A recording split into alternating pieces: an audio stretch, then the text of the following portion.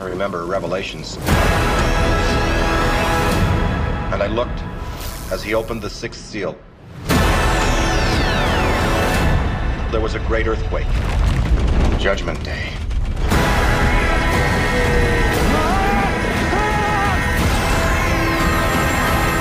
Raise a cult. I'm calling about what happened in New York. There hasn't been a ghost sighting in 30 years.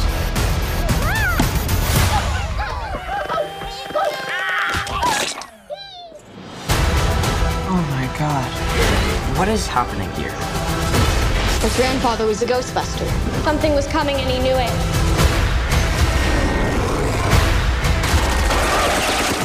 I think we opened the gates of hell. Hey, have you missed us?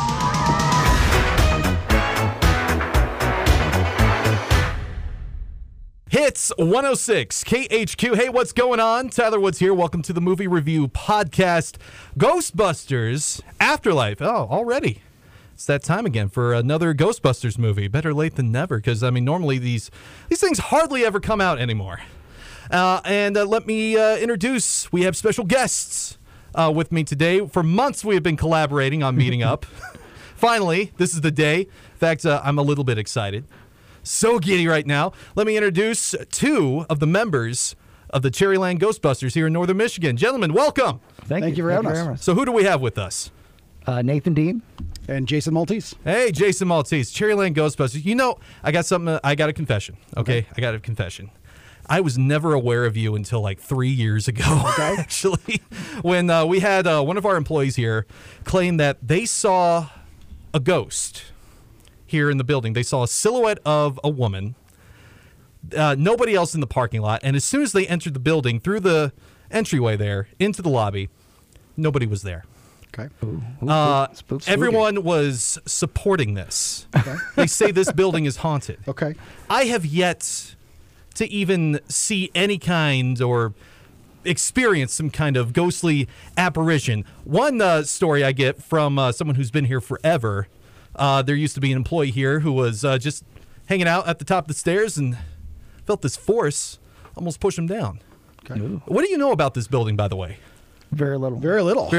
From what I gather, this used to be an old state police post. Okay.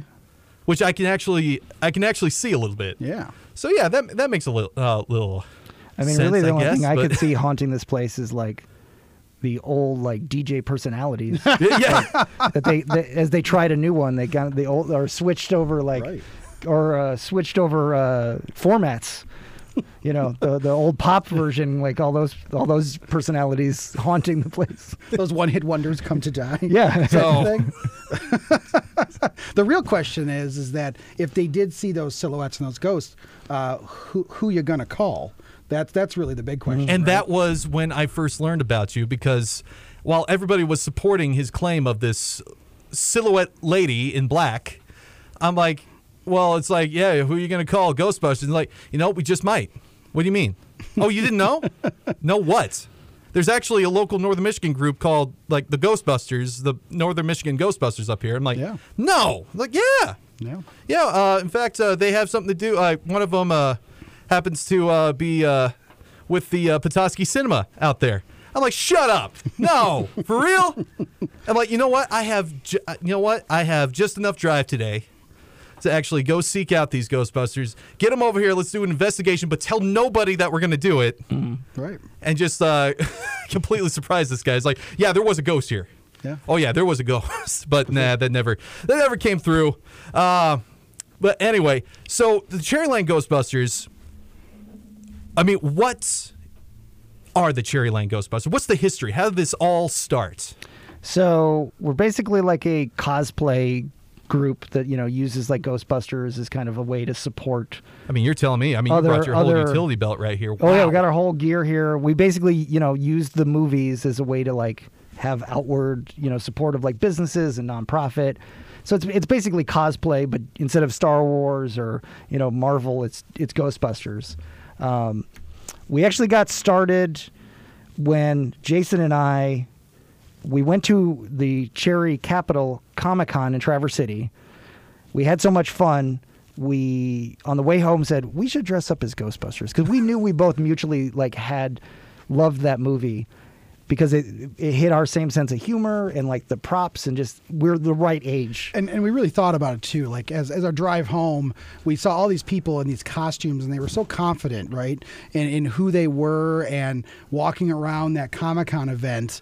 And we thought to ourselves, what would we be comfortable, right, dressing up as, and what would give us, that confidence to be out in public? Because I've done some other cosplays, Yeah. but not, nothing super personal, just stuff that, Right. Well, you come to the wrong podcast because now you've just revealed that. What kind of other cosplay are we talking about? I've done Jurassic Park. Adventure, Didn't you do Adventure Falls? Gravity Falls. Gravity Falls, that was it, sorry. Gravity Falls. I have wow. heard about Yeah, that show, Gravity yeah. Falls. Yeah, remember that the Robert Muldoon from like Jurassic Park, Doctor Who, like stuff that I Okay, could like yeah. to go to events. And Nate was he's a Comic-Con guy, right? And he was like, "Oh man, you got to come with me to the Traverse City Comic." By that point, I've been to a lot of them. and I'd never been. I'd only I seen can't. photos. Look, the wife is going to yell at me if I don't mow I've the got, lawn I've got this kids, weekend. and I got responsibilities, right?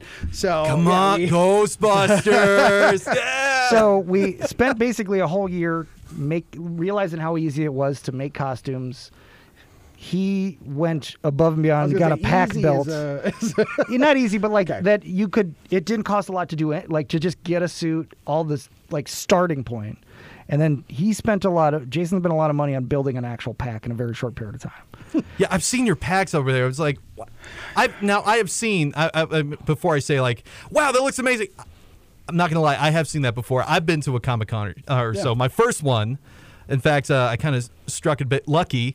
Was 2001, the San Diego Comic-Con out there, nice. And I remember my uncle and we were getting off the train. We entered the doors. First thing I see, people dressed in the dark greenish jumpsuits of the Ghostbusters with it working. Well, I mean, not really working proton packs, but with the lights and the gizmo. I'm like, wow, that looks really cool. Excellent. Yeah. Awesome. I'm having the time of my life. And yet every Comic-Con I went to, there was somebody dressed as a Ghostbuster. We just got done doing an event, obviously, at the theater for the new movie, but everybody who was there had a different pack, right? Yeah. And I think one thing that sets our group and the Ghostbuster groups aside is that there's no you have to have a certain pack that looks a certain way.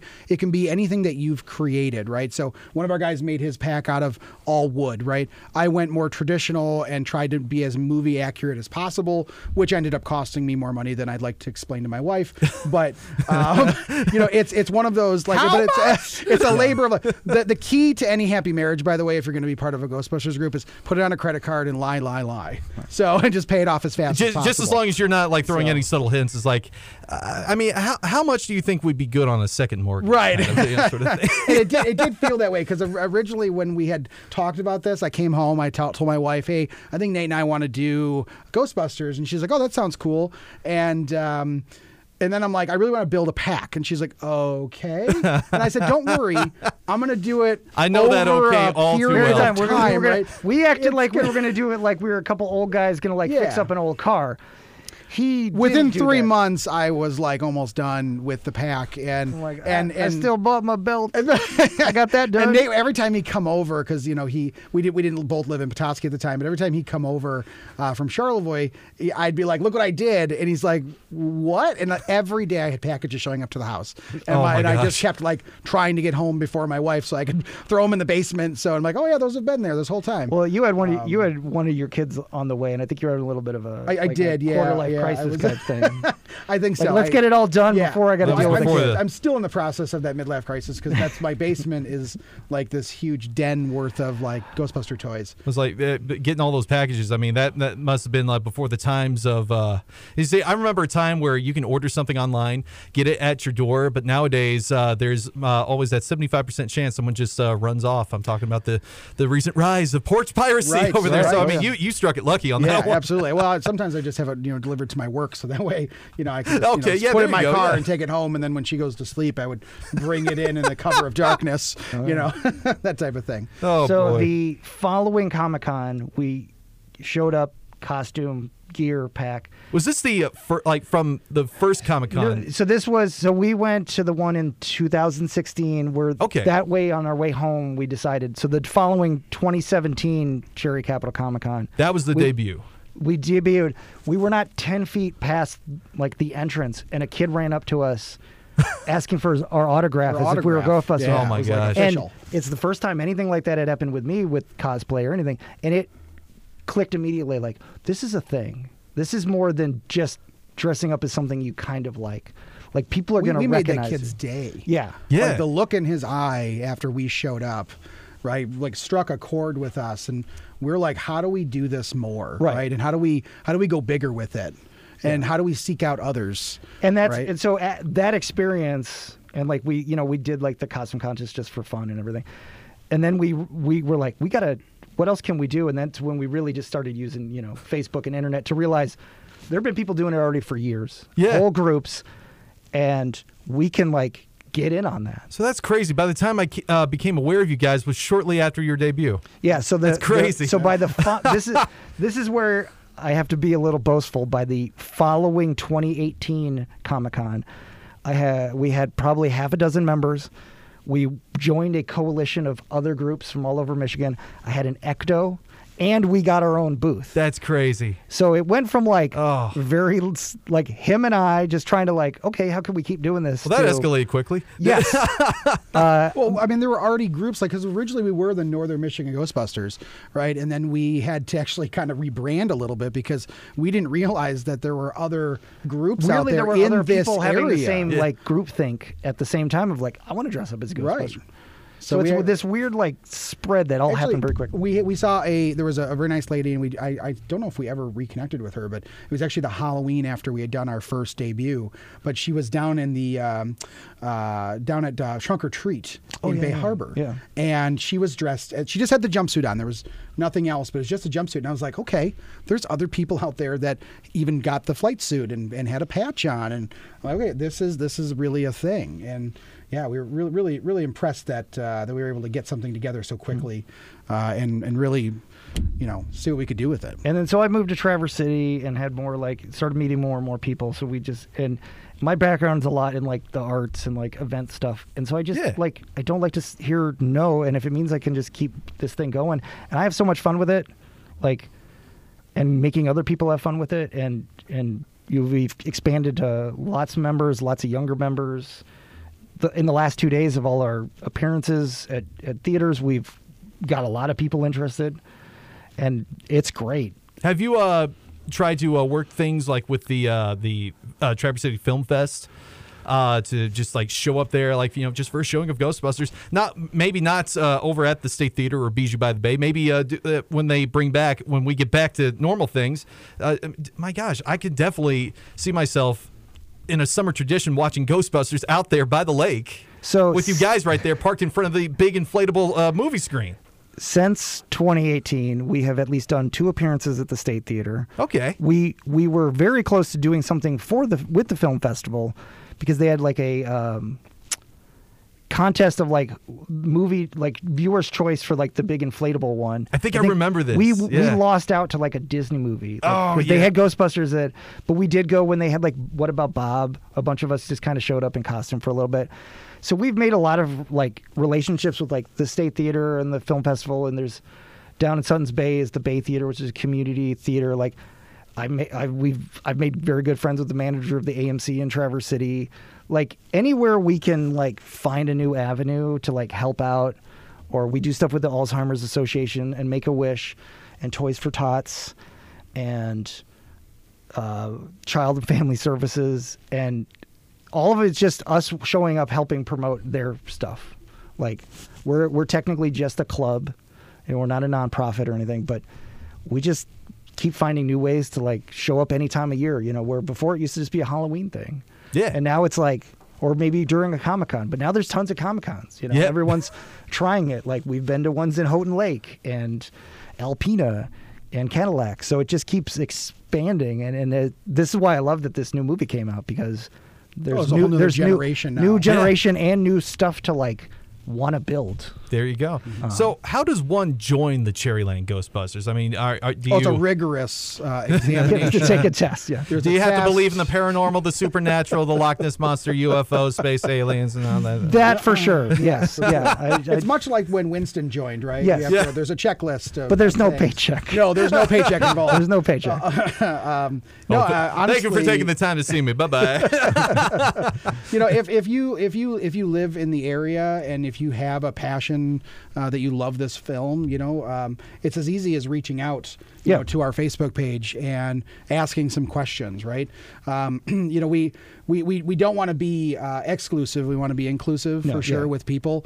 So Compared to like the Star Wars 501st Costuming Club has like standards for their costumes, which is awesome, by the way. which is great because You guys really hit it off over at the Comic-Con every year. we love interacting with them, but like they have their relationship with like you have to go through Lucasfilms. a like. Oh, yeah, rigorous that's- You line. guys- But we don't want that. But we do ask is like people, if they want to get to a point of doing public appearances, that they have some sort of, you know, kind of real looking flight suit, not a costume version, and some basic little things. But like other than that, we're not making people required to have a proton pack or like. But it's some people more, just can't afford that stuff, but they want to be part of it, and we don't want to discourage anybody because what we're trying to do is get out there in the community and help. Go to the toy department. Right? Go Well, get there- like you know your exactly, toy. yeah.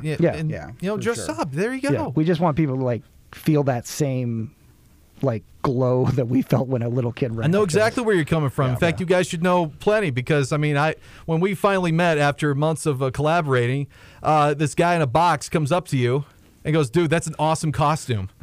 And like, dude, it's just a box. Chill out. But I thought it was funny. because this is a true story. At the 2021 long-awaited return of the Cherry Capital Con, I didn't have a costume. I didn't. All my money has been going towards my daughter and all that stuff. So I'm like, you know what? I'm just gonna go as a box. Just a simple, like, you know, look at all these boxes I have. Let's just like strap it on, write just a box on it, throw a little soundtrack on it, and I was surprised what the reception was as soon as I walked. Like, you know, like you guys when you debuted, Right. I debuted as the box here. I still have it, by the way. I'm debating. Now you have to make it a thing. Like Yeah. it's got to be a thing every year. Like now you gotta like start making it like Snake from Metal Gear, and like you can hide in the box. Nobody can hear but a box. Like just keep improving on it. I You mean, should add that sound effect, like when Yeah, someone that- discovers you. yeah. Something like- because I've been to Dragon Con a couple times. This is a huge Comic-Con in Atlanta, and it's really like fan focused, and it's a place where people get real weird with their like costumes because That's the one where they get like completely like intense, insane. It's They like really you didn't deep- get that from Joanne Fabrics. man. yeah, No.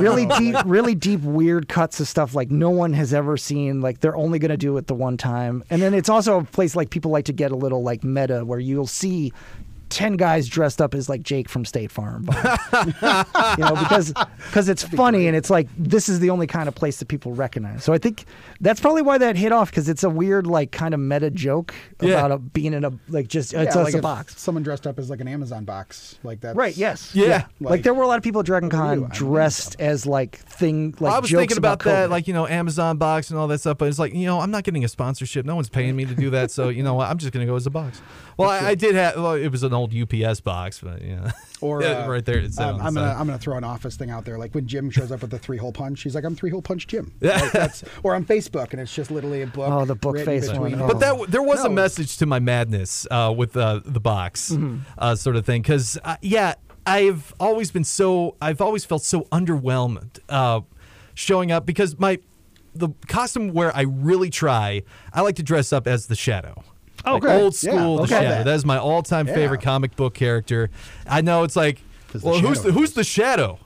Well, he helped inspire Batman a little bit. In fact, Batman ripped off the Shadow. I mean, I could go so much into that, but Alec Baldwin. That was the Shadow there was the movie Baldwin one, but originally. my favorite Shadow Was the has Shadow got to Rose. be the 1943 serial with Victor Jory. Okay. never I love that. I had to order that for like $20 off of I think it was like Turner Classic Movies. Okay. All that stuff, but it was so fun to watch all that stuff.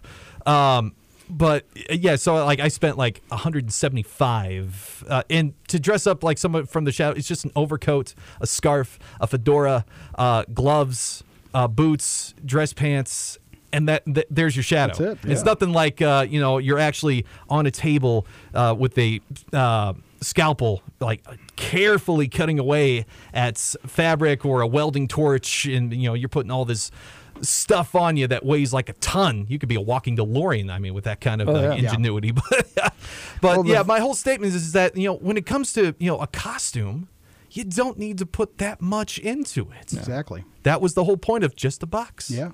And everybody left. I had artists, the artist gallery looking at me. It's like, that is the cleverest idea I have ever seen. Even Veronica Taylor, when she was there, she was like, that's genius. It is so genius. Oh, that was so awesome to meet with her. In fact, when we were, my wife and daughter, when we were leaving, you guys actually hung out with her for a little bit. We always try to get friendly with the big guests and just try to make their day, especially on the last day. If we can. Oh yeah.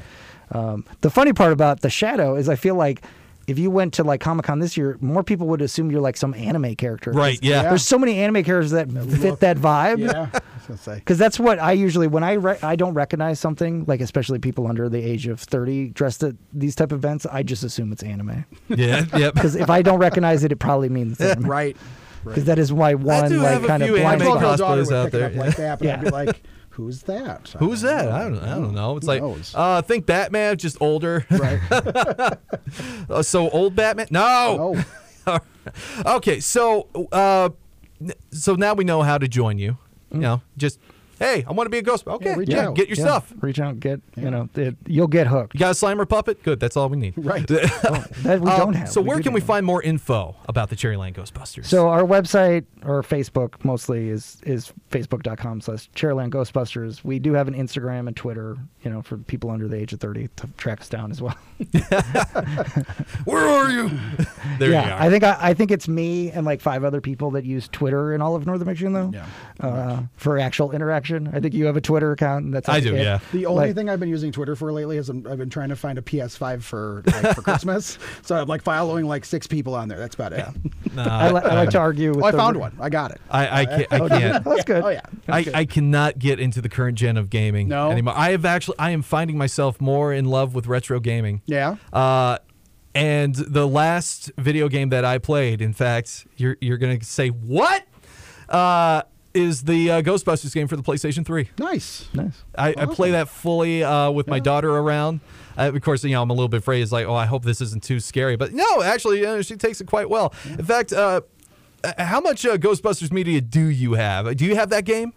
So it's funny. One of my first systems that I ever used was the Sega Genesis Master System. Yeah. Okay, so we're going way back. Okay, so my dad got me. What really got me hooked with Ghostbusters in the first place was my fourth Christmas. My parents got me the Ghostbusters VHS, and then my dad came out of nowhere one day and bought the Sega Master System, and it sat on a shelf for weeks. I'm just staring at it. You're as a continuing kid, your dad's tradition. Yeah. With So, honey, what is that? Is that better not be another thing for your proton pack? Exactly. So it sat on a shelf for weeks. He finally set it up and he pulled out the game he bought, which was the Ghostbusters game. Now this was the hardest video game I've ever played in my entire life. There was this weird map grid thing that you is had that the to, driving one? You had to put you have to put the Ghost logo on top of the blinking building, and then you had to pull the car over at the right spot, and then you had the scene where there's just 2 Ghostbuster guys, one on the left side of the screen, one on the right, and you had to somehow trap the ghost right where the trap was. And then finally you got to a scene where the Stay Puft Marshmallow Man was, and then you just instantly died because you could never get past that level ever. It was the hardest video game I've ever played in my they entire have life. all these respawning ghosts on you. It would. Yes, and it literally would just come down and it was real. And you had to press the buttons back and forth. It was climb. Just so hard. But I still remember to this day that was one of my was worst and best games that I've ever played. But yeah, I've also played the Ghostbusters 2 game for Nintendo. And how far did you get? To the jumping car level. No one ever gets that. And then I was like, okay, I'm done. I'm done. Yeah, you you're get out done. of that sewer level where you're just shooting the slime into an arc, but no, it was. Boy. Yeah, I played the the Ghostbusters 3 essentially video game on Xbox 360, and then I love how you say that, by the way, because on my episode of What Could Go Wrong, Ghostbusters, I talked a little bit how Dan Aykroyd, Harold Ramis actually helped write that game. Correct. In fact, that was based off the Ghostbusters 3. Yeah, it was based off the premise for what they were trying. What they were trying to pull out. It's like, why not make that a game? HE double hockey sticks, right? Like that was the whole premise for that film. Oh, you could say that. Yeah, okay. Because you got a place called Hell's Kitchen. Right. They were thinking about incorporating Hell's, like what was it, Manhattan? Yeah, or something. But it's like, dude, you're in New York. Why not incorporate something about Hell's Kitchen? Right. You might as well. I mean, do something like that. I was actually just reading a story about Gordon Ramsay's everyone wants to know, was Ghostbusters 2 canon after this film, and was Ghostbusters the video game canon? Was Dan Aykroyd's appearance in Casper the Friendly Ghost canon? So I was reading a story about it, and actually there is a picture of Ivo Shandor in that video game on the wall. There's a lot of deep cuts in that game. So it's a good question. In fact, we might talk about that later. Okay. Because of getting this film out, getting a Ghostbusters film out has been, my gosh, a travesty. It's been heck. You do know of the Council of Approval of Ghostbuster Productions. That is who is on the council. Well, we got Ivan, we got Dan, we got Peter. Used to be Harold Ramis. So it's just those three. They hold. I'm not sure if there's somebody else out there, but from what I researched, is that they have the right. They withhold because of their contracts with Columbia. Yep. Mm-hmm. They hold the right to approve or veto a Ghostbusters production. Yeah, the Ghost Corp group, right? Yeah, Ghost Corp. But specifically Dan and Bill Murray had in their Bill Murray's been the one that's probably caused the most chance of nothing failure. ever happening. Because he could never be convinced of anything would be worth it. There might have been a thing for that, actually. It's because, he doesn't want to ruin relationships with Columbia, right? Columbia TriStar and Sony Pictures and all that stuff. He has great, he had great friendships all around over there. And I hate to say it, I don't think Bill Murray and Dan Aykroyd are really friends, because Dan Aykroyd is doing all he can to please Bill Murray, because if they are friends, we would have gotten out a Ghostbusters film in the mid-'90s or late '90s at that point. In fact, why was Dan Aykroyd, Bill Murray, Ernie Hudson in the last Ghostbusters movie, the one with from Paul Feig? It's because he's actually friends with Melissa McCarthy and Kristen Wiig. So that's why he was in there for, because he had to approve that getting made. He had to approve that too. Yeah. So which is what they did, and he was happy to have done it.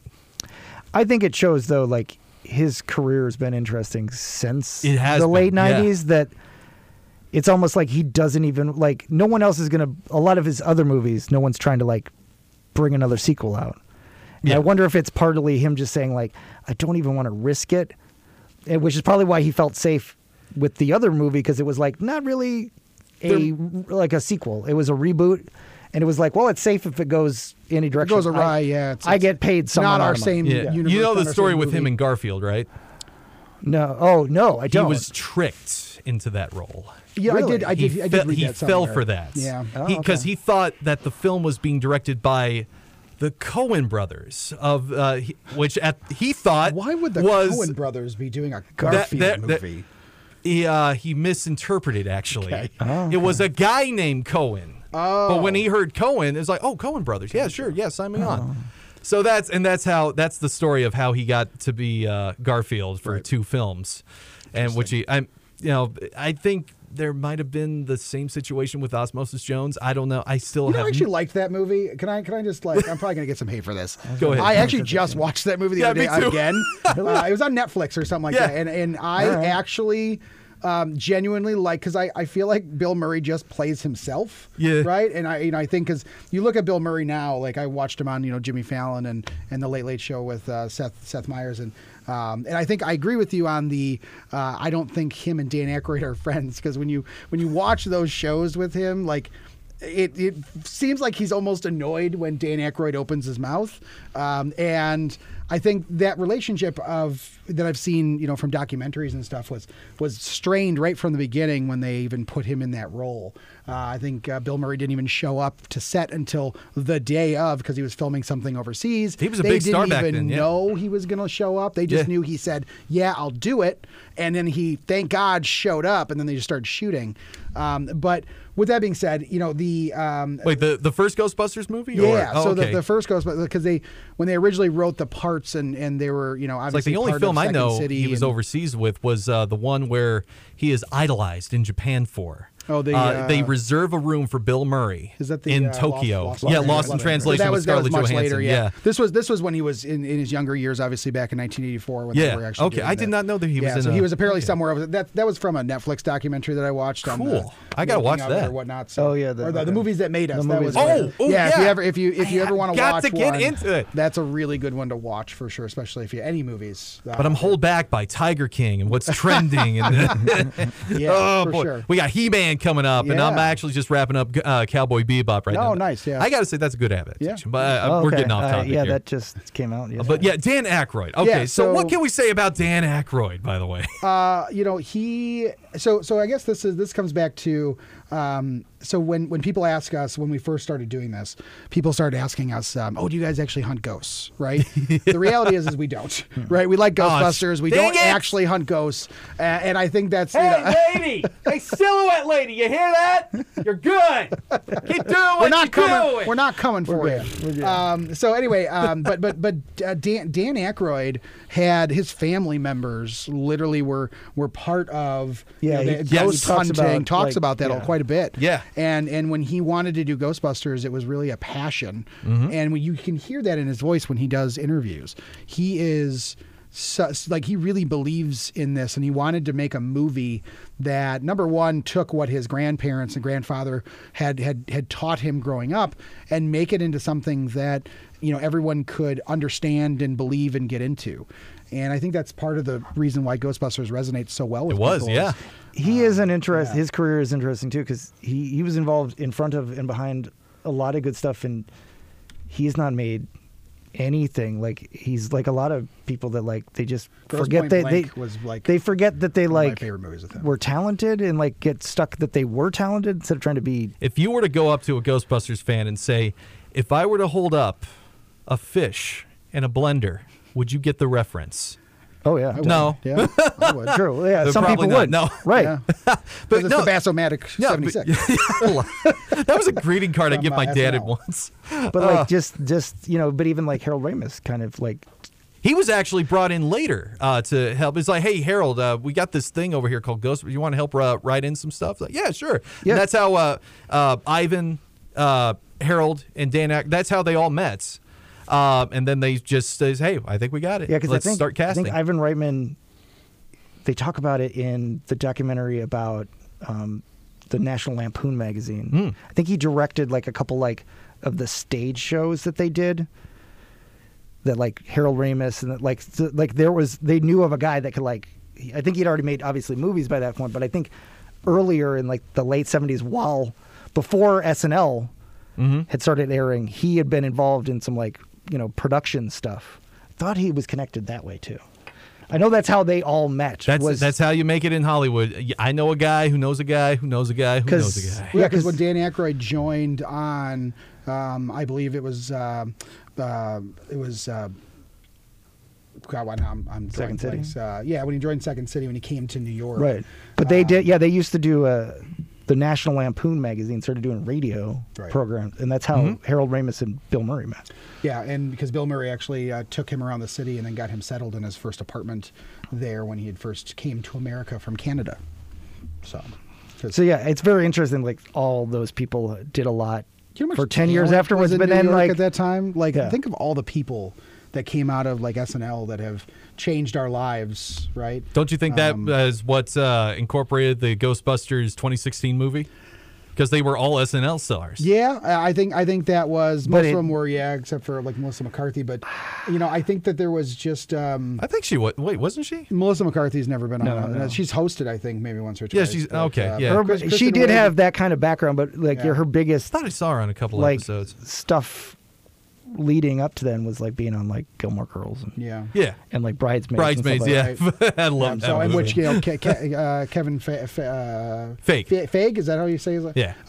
Like he had directed the Bridesmaids, which I think brought those two characters together and all in his him, network. so- Yeah, yeah. So I that- know a guy who knows a guy who knows a Exactly. guy. Exactly. Same thing, yeah. But I think they're weirdly like different SNL stars, like making that jump in the late Well- 2000s, than compared to like everybody you can think of that started in SNL. I think it was like the whole basis, like we don't want to change things up. We want to keep the magic going and keep everything tied together somehow, some way, in every way, shape, or form. So the whole the 2016 version, I think there's a place for it, right? I think there's a lot of hate out there, obviously, from a lot of people, but I think there's a place for it. And when I went and saw it, I know Nate was. I wasn't that He impressed. wasn't impressed at all. He was like, I thought don't know what I it just wasn't funny. watched. That's what I needed Yeah. it to I be. hear pitchforks. Yeah, exactly. Flames. Banging Oh, God. at the They're bar. But I think there is a place for it, and the place for it is, it's my daughter's Ghostbusters, right? Yeah. And I think that's what we came out of it thinking, because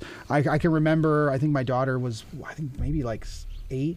I think when it came out, Yeah. And she watched it and loved it, right? Mm-hmm. So it's like, how could I bash it, right? With my daughter sitting there saying, "Oh my God, that was the greatest movie I've seen." When she grows up and Right. can start she can to criticize connect things. to a yeah. Ghostbuster, right? She can connect to, and then we started seeing at the cons a lot of women coming out and being Ghostbusters at that point, more than ever before, and dressing up in those jumpsuits and those proton packs. So I think there's a place for it for sure. Yeah. Is it my Ghostbusters? No, right? But the 80s version, 1 and 2, that's what we grew up loving, Yeah. Okay. and why we got into it. But any Ghostbusters is a good Ghostbusters. Right. Yes, I guess can that's see what I why wanna some people say. like it. I just like it's a tonally weird movie. It's like some of the Star Wars It's movies. still fresh on Rotten Tomatoes. What are you talking about?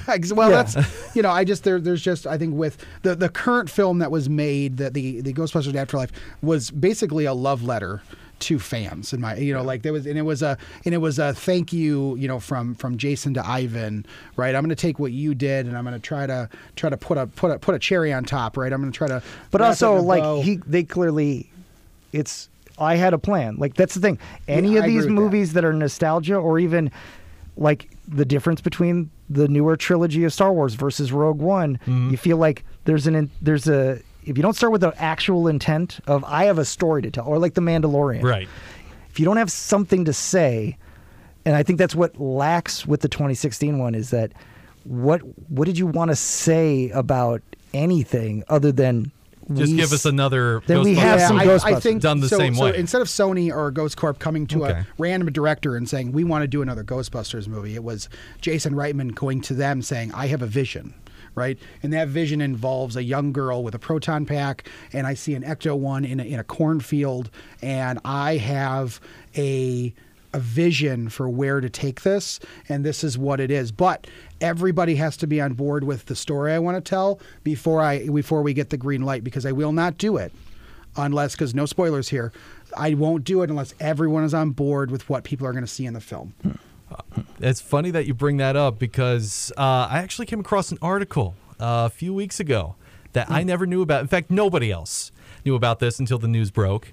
But while everybody was going crazy over the casting announcements of the 2016 Ghostbusters reboot, while Sony was getting ready to premiere the film, here comes Jason with his script, with only 3 executives knowing about it, while all this madness was going on. They knew there was another Ghostbusters movie coming out this whole time, and they withheld that information. And I can't help but go, are you kidding me? You could have saved a lot of hassle. Yep. You could have made a lot of people happy with that, but that stupid decision, I'm sorry, I cannot just say, oh, well, you got me on that one. But no, there was a lot of controversy and a lot of things said against other people, which is something I'm definitely not for. But when it comes to my view of the film, did some parts annoy me? Yes, they did. But that doesn't exclude some parts I did love about it.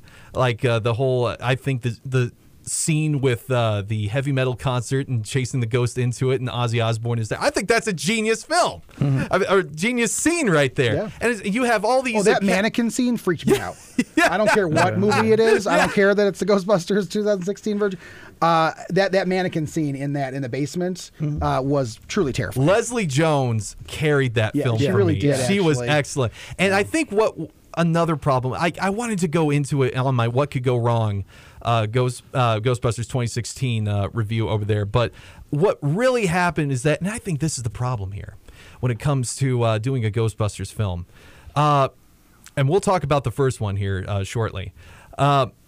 It's just when they made these characters, they kind of got the wrong order wrong. They're all playing the same character at different times. Yeah. They're either the same character or it's like, see, and this is why I love Leslie Jones in this role, because she definitely reminds me of not Ernie Hudson's character, but she reminds me of Bill Murray. Right. Because with Bill Murray's charisma in the first one, I mean, right off the bat, Bill Murray as Peter Venkman, tell me his characteristics. Sarcastic, yeah. Sarcastic, like a suave. Right. Yeah. He's a slacker. He's lazy. Yeah, he wants to get the job done quick so he can get back over to Dana lickety split. He's got a dinner plan. He's got plans to make that woman happy. Right. With Leslie Jones, Patty. Patty, right? Yeah. It's like the ghost is on her shoulder in that scene. It's like, and this is where you see. Her, the characters is like that's where it went wrong. Yeah, where she just looks it's at her like, and says, "I'm gonna go home." Yeah, guys, you know what? I'm just gonna go home. Yep. That's Peter Venkman right there. for Oh sure. my God! Sure. I loved her with that, especially slapping. I think slapping the ghost. all That's of what those, Peter Venkman would do. Yeah, for sure. I think all of those characters were trying to get that same comedic. Too much at the But same time. it was all Egon. It's just like borrowing from It's like they were just Kristen Wiig, Melissa McCarthy. One's the skeptic, but then not. Kate McKinnon. Kate McKinnon. They all were like different forms of Egon. To me. I'd agree with that. So they got the order wrong. It's like, and it doesn't matter who's a Ghostbuster, by the way. Right. It really doesn't matter. That's not the problem. When I heard like, hey, all female, okay. Yeah. All right, I want to see where this goes. And you want to know why? Because I grew up as a kid liking Ghostbusters still, even with the rise of Men in Black. Because every Saturday morning I turn on the TV, what would be on? Extreme Ghostbusters. I love that show.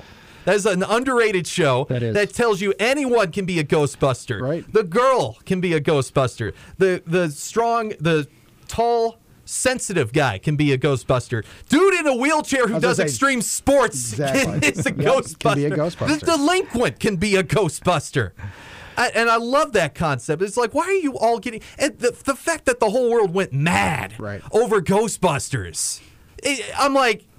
Charlton Heston from Planet of the Apes. It's a madhouse. A madhouse. It's one of the It's still one of the most downvoted trailers ever. It's like, this is weird. Oh yeah. Well, YouTube got rid of that dislike button, so that doesn't really matter anymore. Oh, that's true. Yes, they did. You're right. In fact, at the time I was doing that episode, that was when the news broke. I'm like, oh wait, hold on a second. I got something to add with that. Oh, okay. It looks like YouTube's getting rid of the dislike button. Oh well, but. Is that like, if they get rid of this, is that like giving everyone a trophy? I feel like it's a little bit. Okay, just asking. I just want to make sure I'm on the same page. Everybody was so obsessed with Ghostbusters, and you can't help but answer, well, where was this obsession before? Where was all that obsession before? Right. Sony, Columbia, everybody was so obsessed with Ghostbusters because of that. Where were you? You said, no, we don't want to do it. We don't want to do that. We don't want to do that. Like, what was it? Dan Aykroyd, Bill Murray. I think Ivan this goes sleeping back on to that? what Nate said earlier was Sony doesn't seem to know what they're doing sometimes. Yeah. They don't know when they have a The hit. Emoji Movie. They They don't had no idea what they were doing. They greenlit like the wrong things, and they don't really look at the fan base. I mean, the movie currently. I just read an article yesterday or this morning that said just the preview showings of this film made $4.3 million. Just the preview stuff. That's not even. Then opening day was $16.9 million. Like, there's money to be made in the Ghostbusters franchise world, and you'd think of a company as big as Sony, who is all about the money, would make those choices and really look at what makes the viewer want to come back to the theater, right? Yeah, come back to the movies. So I think that has a lot to do with it. Like, give a little context, like you said about the thing with Jason Reitman breaking that he was talking. When the 2016 one came out, like the Ghost Corps that they officially formed at Sony, where it was literally like, we're just going to slap a label on like Ivan Reitman getting executive producer rights. They barely did anything for that movie. Yeah.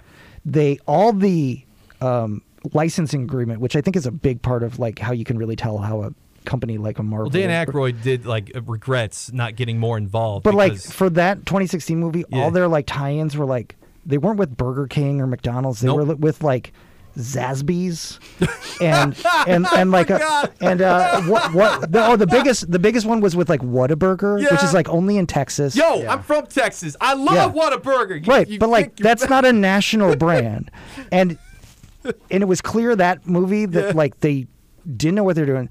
But 2 years later, because they started after the 2016 one, they started bringing out Ghostbuster Day, which was like when the first movie opened, so it's like June 8th.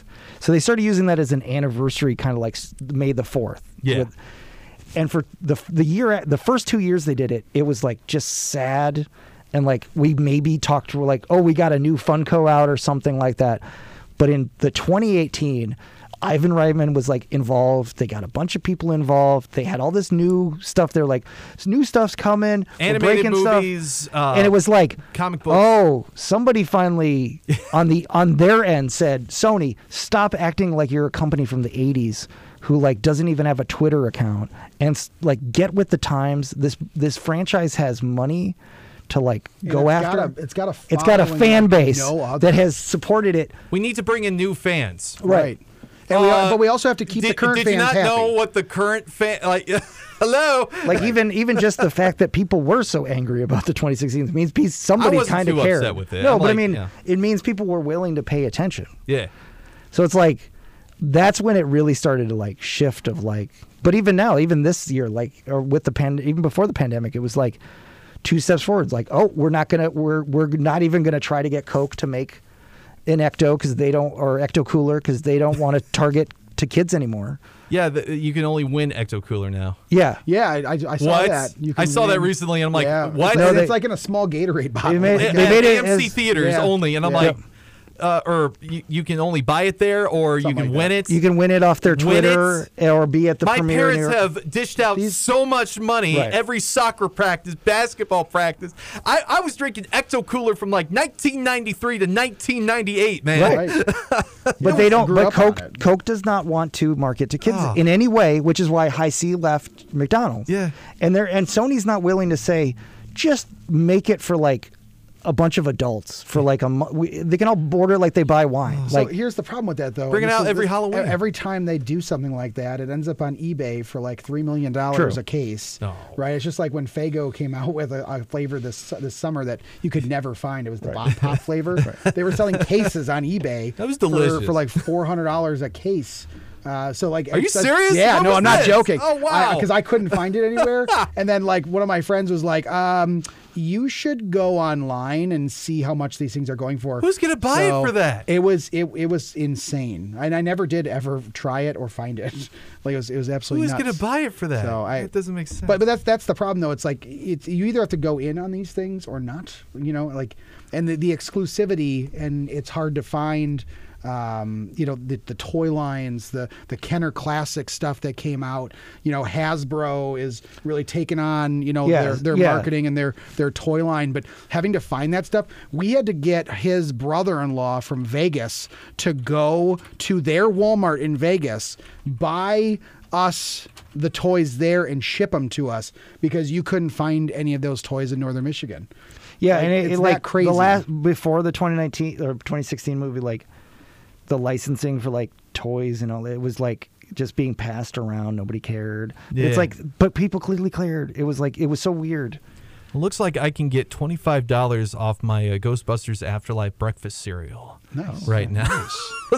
Yeah, but then they bring out just like pink kicks with, Basically. with ghost marshmallows. Right, in them. they bring My out kid loves the They marshmallow. bring out a part. cereal, Oh, and it no. looks nothing like, it's meant to be nostalgia. It looks nothing like the original one they had made, other than the box. You're right. Like, It just looked cool. It's like, you know what? I'm going to buy the cereal, and I'm not going to open it. Let it correct decimal. They did the same thing with like Pokemon and Oreo, where it's like, hey, did you find the Mew cookie? Yes, I do have a Mew cookie. I've got to preserve just in case, and I got a few boxes I haven't opened yet. It's like, oh, you used to sell? No. like you can I'm just gonna definitely remember. tell that Sony is operating in a world that's. Oh wait, They're- Sony does they're- have the rights to Pokemon. Do they really? I think so. It's possible because the movie Yeah. Detective Pikachu. I think Detective Pikachu was like a Sony, was a Sony property movie. thing. Yeah. Okay. It was weird seeing the Columbia logo at the beginning of this. It was. Yeah. But it was it- great though to see the Ghost Corp logo on the Yes, the it beginning of was. the movie, It for was. sure, And- that just made me feel good. That. Yeah, and that's they had, had like a I big said, that's part had an of it. interesting thing. So that's like their official branch. Okay, it's like, all right, we're really going to look at this. Yeah. But speaking of Ghostbuster films, let's talk about the first one. Sure. Let's talk about that first one. So, Ghostbusters 1984. I mean, my gosh, this, whatever Dan Aykroyd was up to, he had no idea what he had because it was lightning in a bottle. And wouldn't you know it, this film is now preserved in the Library of Congress, probably sitting right sandwiched between Stanley Kubrick's 2001: A Space Odyssey and Planet of the Apes, maybe. Who knows? But I mean, who would have thought that such a film would do so well? So, when did you actually first watch the first Ghostbusters movie? It was on VHS. I got it for Christmas, and Christmas of 1980, probably. Well, it came out in 84, right? Came out in Yep. 84. So it would have been at least 89, I think. So just It would've around been about time of 4 years Ghostbusters 2. later. I at least remember seeing it on VHS before the second one came out. I remember being able to kind of go see the second one because I was 4 when the first one came out, but it just kind of always existed. Yeah. Yeah. Either on TV or VHS, and because it had that, like, it was a comedy, so most people treated it like a comedy. You But see it was on in a- Comedy Central. But it was and all on a that, yeah. genre all But its I was own, also like though. completely Yeah. freaked out about it, like the first couple times I Yeah. saw it. So I wanted to see it more, Oh, when it- because it was like going to a haunted house. Let me guess, you were a victim of the library ghost too? Oh yeah, Yeah. oh yeah. Wait. Which part of the library ghost, by the way? Was it when she revealed her form as a Yes. scary monster? Yes. Oh, really? Because I laughed at that part No, when that I was part a kid. freaked me No, out. I think But when the camera is just right there, and like she's in the far back over there, and she turns and goes, "Shh," that freaked me out. And I'm just like, because you can't really make out what she looks like. And you never do. Yeah, that's true. Because it actually cuts to her just like morphing into that monster. See, I would say And that- part in that scene when the book Stacks or they're floating or- the cardiograph, the graph. Oh, or whatever, yeah. the Catalogs. Catalogs. Thank you. That's Yeah. the word I'm looking for. Those I start used to to work at a push library. out, and they start to spit out. That part freaks me out. Really? That freaked me out as a kid. Like just that poltergeisty. Because that's like- what I wanted to do as a Yeah. kid in a library. Actually. Blow my For snot sure. on it and go, For yeah! sure. No, that scene, I think, right from the get-go, really. And actually, when they go running out, and you see that Ghostbuster logo in the very beginning, and he's like, "What did you see? We'll get back to you." Yeah, we'll get back to you on that. Okay, wait, I got an idea. Get her! You're right. When I first watched, man, and I was actually thinking about that for all week. It's like, when did I first watch Ghostbusters? I can't recall. I can't. I just know I it honestly existed. cannot recall. I think it was on I can TV, still remember HBO. unwrapping it at Christmas, and I could tell you awesome. that like the VHS box that it came in Yeah? was destroyed by the time, because I think I wore the movie out. I watched it so much. Like, Oh, it you was didn't have one of those protectors No, at the time? no, The it ones was- that like give you like scars on your thumbs, like Right. your calves right there. It's like, Because my parents would go crazy with those. It's like, Yeah. can't get the Lost World Jurassic Park out. Yeah, I was obsessed as a kid. I had all the Kenner toys. I watched the real Ghostbusters as a kid. Like I was a true product of the '80s. Yeah. when Oh, it yeah, came to yeah. that stuff, and I can still remember for the first time watching it. Now it's funny though because I've shown my kids who are my same age, and when you read that box being, I think it's PG. Yep. It is not a PG movie if you were to rate No. it that way now. No. It would most likely be Really? a PG-13 or higher just because of the the jump smoking and scares, the drinking. smoking, the drinking. Yeah, I don't think I don't think yeah. PG-13 existed till right after that movie because Right. Really? yeah, because because the E.T. and Gremlins and a bunch of '84 movies, I think what really pushed Yeah. the 13 over the edge. Oh, yeah, like- with and, like, Beetlejuice, too. And, and all like that Indiana stuff. Jones. No, but it really is like it's a movie that's got like a great pacing and plot that you can watch over and over again. Lots of like good dialogue that's either like feels authentic to the characters. And one of The the special best- effects, for the most part, sell it because you kind of need that. Like, Yeah. it's the difference between like You can't help Star but just say Wars it's like, and, like, if you Buck think about it, Rogers. they go from professors or scientists at a university, and before you know it, they're slapping on jumpsuits, catching ghosts because one guy goes, I think we can catch some ghosts. Well, I mean, how do you know there's going to be ghosts? Well, I mean, with the library, well, you don't know if that it's just right there. Maybe it was something. Maybe there was something in the air. Maybe it was weird. But what really sold it to me is like how real they all act with each other on that. yes, and I think it's something I noticed with the new one. Again, we go back to the it's characters. It's characters that like there's not a lot that actually happens. It's like, hey, in look, that we're just movie, guys that we in a just got way. fired. Oh well. But we remember it all. But plot wise, it's not a lot of movie going on. No. But Yeah, they- all well, that they- time living with the characters Yeah. sells it. So by the end, you know what they would say or not say, and you believe like. Of course, he would say no that he was a god because he's a little bit of like not self-aware enough, Right. But if that had happened at the beginning, it'd be a stupid joke that wouldn't work. Especially like bringing the whole back up. Okay, Ray, go get her. Right? Exactly. That. Yeah. Go get her, Ray. That came full like, circle that's- perfectly. That has to be on. In fact, I yeah. think that was improv. No, I I'm- think Easily could have been, but Sure, you a could. lot of it because here we are Yeah. back with another female ghost, and their first time with a female ghost. It's like, I got an idea, guys. Get her. Okay. Well, here we are, guys. Final boss. Go get her, Ray. But that just shows What how did you do, Ray? just how self-aware like he was, like even Bill Murray was trying to like retain like where can I find Yeah. something new that I came up with like I'm gonna bank it for later, and Ivan Reitman even saying like we have to still craft a movie that's gonna pay off something like that. Yeah. That's why I think it is lightning at a bottom. Like you So, said. I mean, after watching it, what was that impression that it made on you?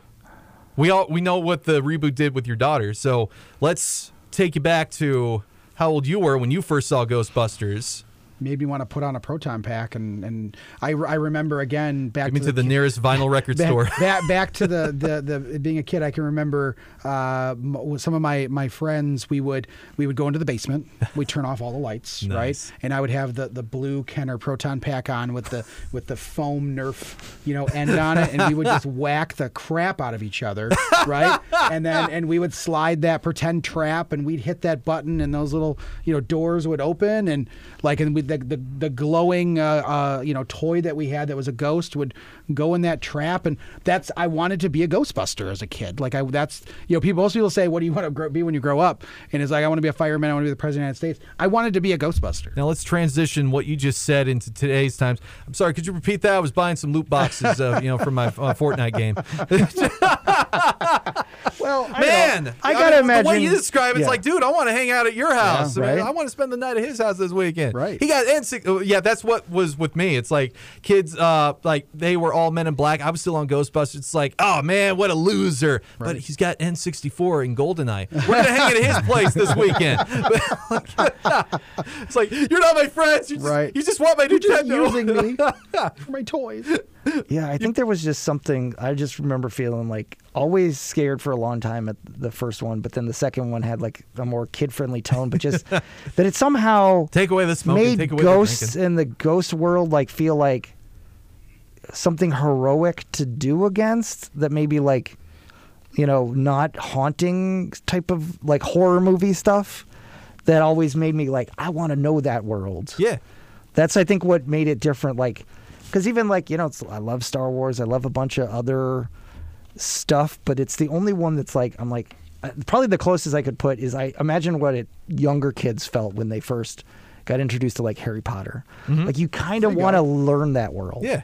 And that's how I felt of like, I want to know those guys because they all seem like unique in their own way. And I want to know what that world like feels like to like just hunt ghosts like it's like just as real as it can be.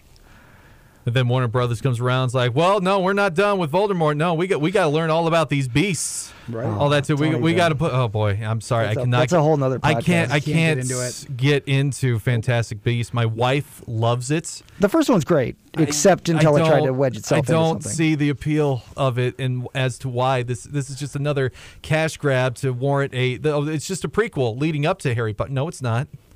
No, it's not. But it's got characters leading. No, it doesn't. It's got nothing to do with everything. Well, they'll make it. See, right there. You just lost my interest. They're going to make it that way. Yeah, don't. No. Yeah, you're forcing it. You're forcing the story element to tie in like that. It seemed like they wanted to tell a story about like, oh, here's another whole side that we could not afford 10 years ago to make creatures and all that kind of stuff. See, no. Genius to start in the middle of the story, right, and then go back to it because we know where it's going to lead up to. Right. And that's what it's like. Well, Star Wars did the same. No, they already established that in their first original trilogy that something happened that led to this guy being the bad guy, and we all know how it's going to end. Well, doesn't that? No, not really, because I want to see how it goes down. Yeah. Yeah. So we have that there. They're just making it up as they go to lead up into that. You're building more lore, and before you know it, it's like now we got to build lore onto that lore. And so on and so on and so forth. Yeah. It becomes this whole. It's like how they like spread out The Hobbit into like 3 movies when it's like, there was a lot there to like flesh out, but you did not need 3 movies to do that. I kind of like The Hobbit trilogy. It gives me something to do on the weekend while I'm cleaning the house. Sure. But I still love it. There was a lot there to like. You want to play in that world, but you didn't need to spread it out over 3 movies. To bring this, unfortunately, away from Hobbit back to Ghostbusters for a second. Thank you for reminding me what we're. So the storytelling though, like behind Ghostbusters, when they are in jail, right? Yes. That scene where they have the plans, right, for Dana Barrett's apartment building, right, and they're describing, right, what was going on. It's like Expedition Dog, right? And you but it's they talk about selenium girders, right? And nobody builds things this way, right?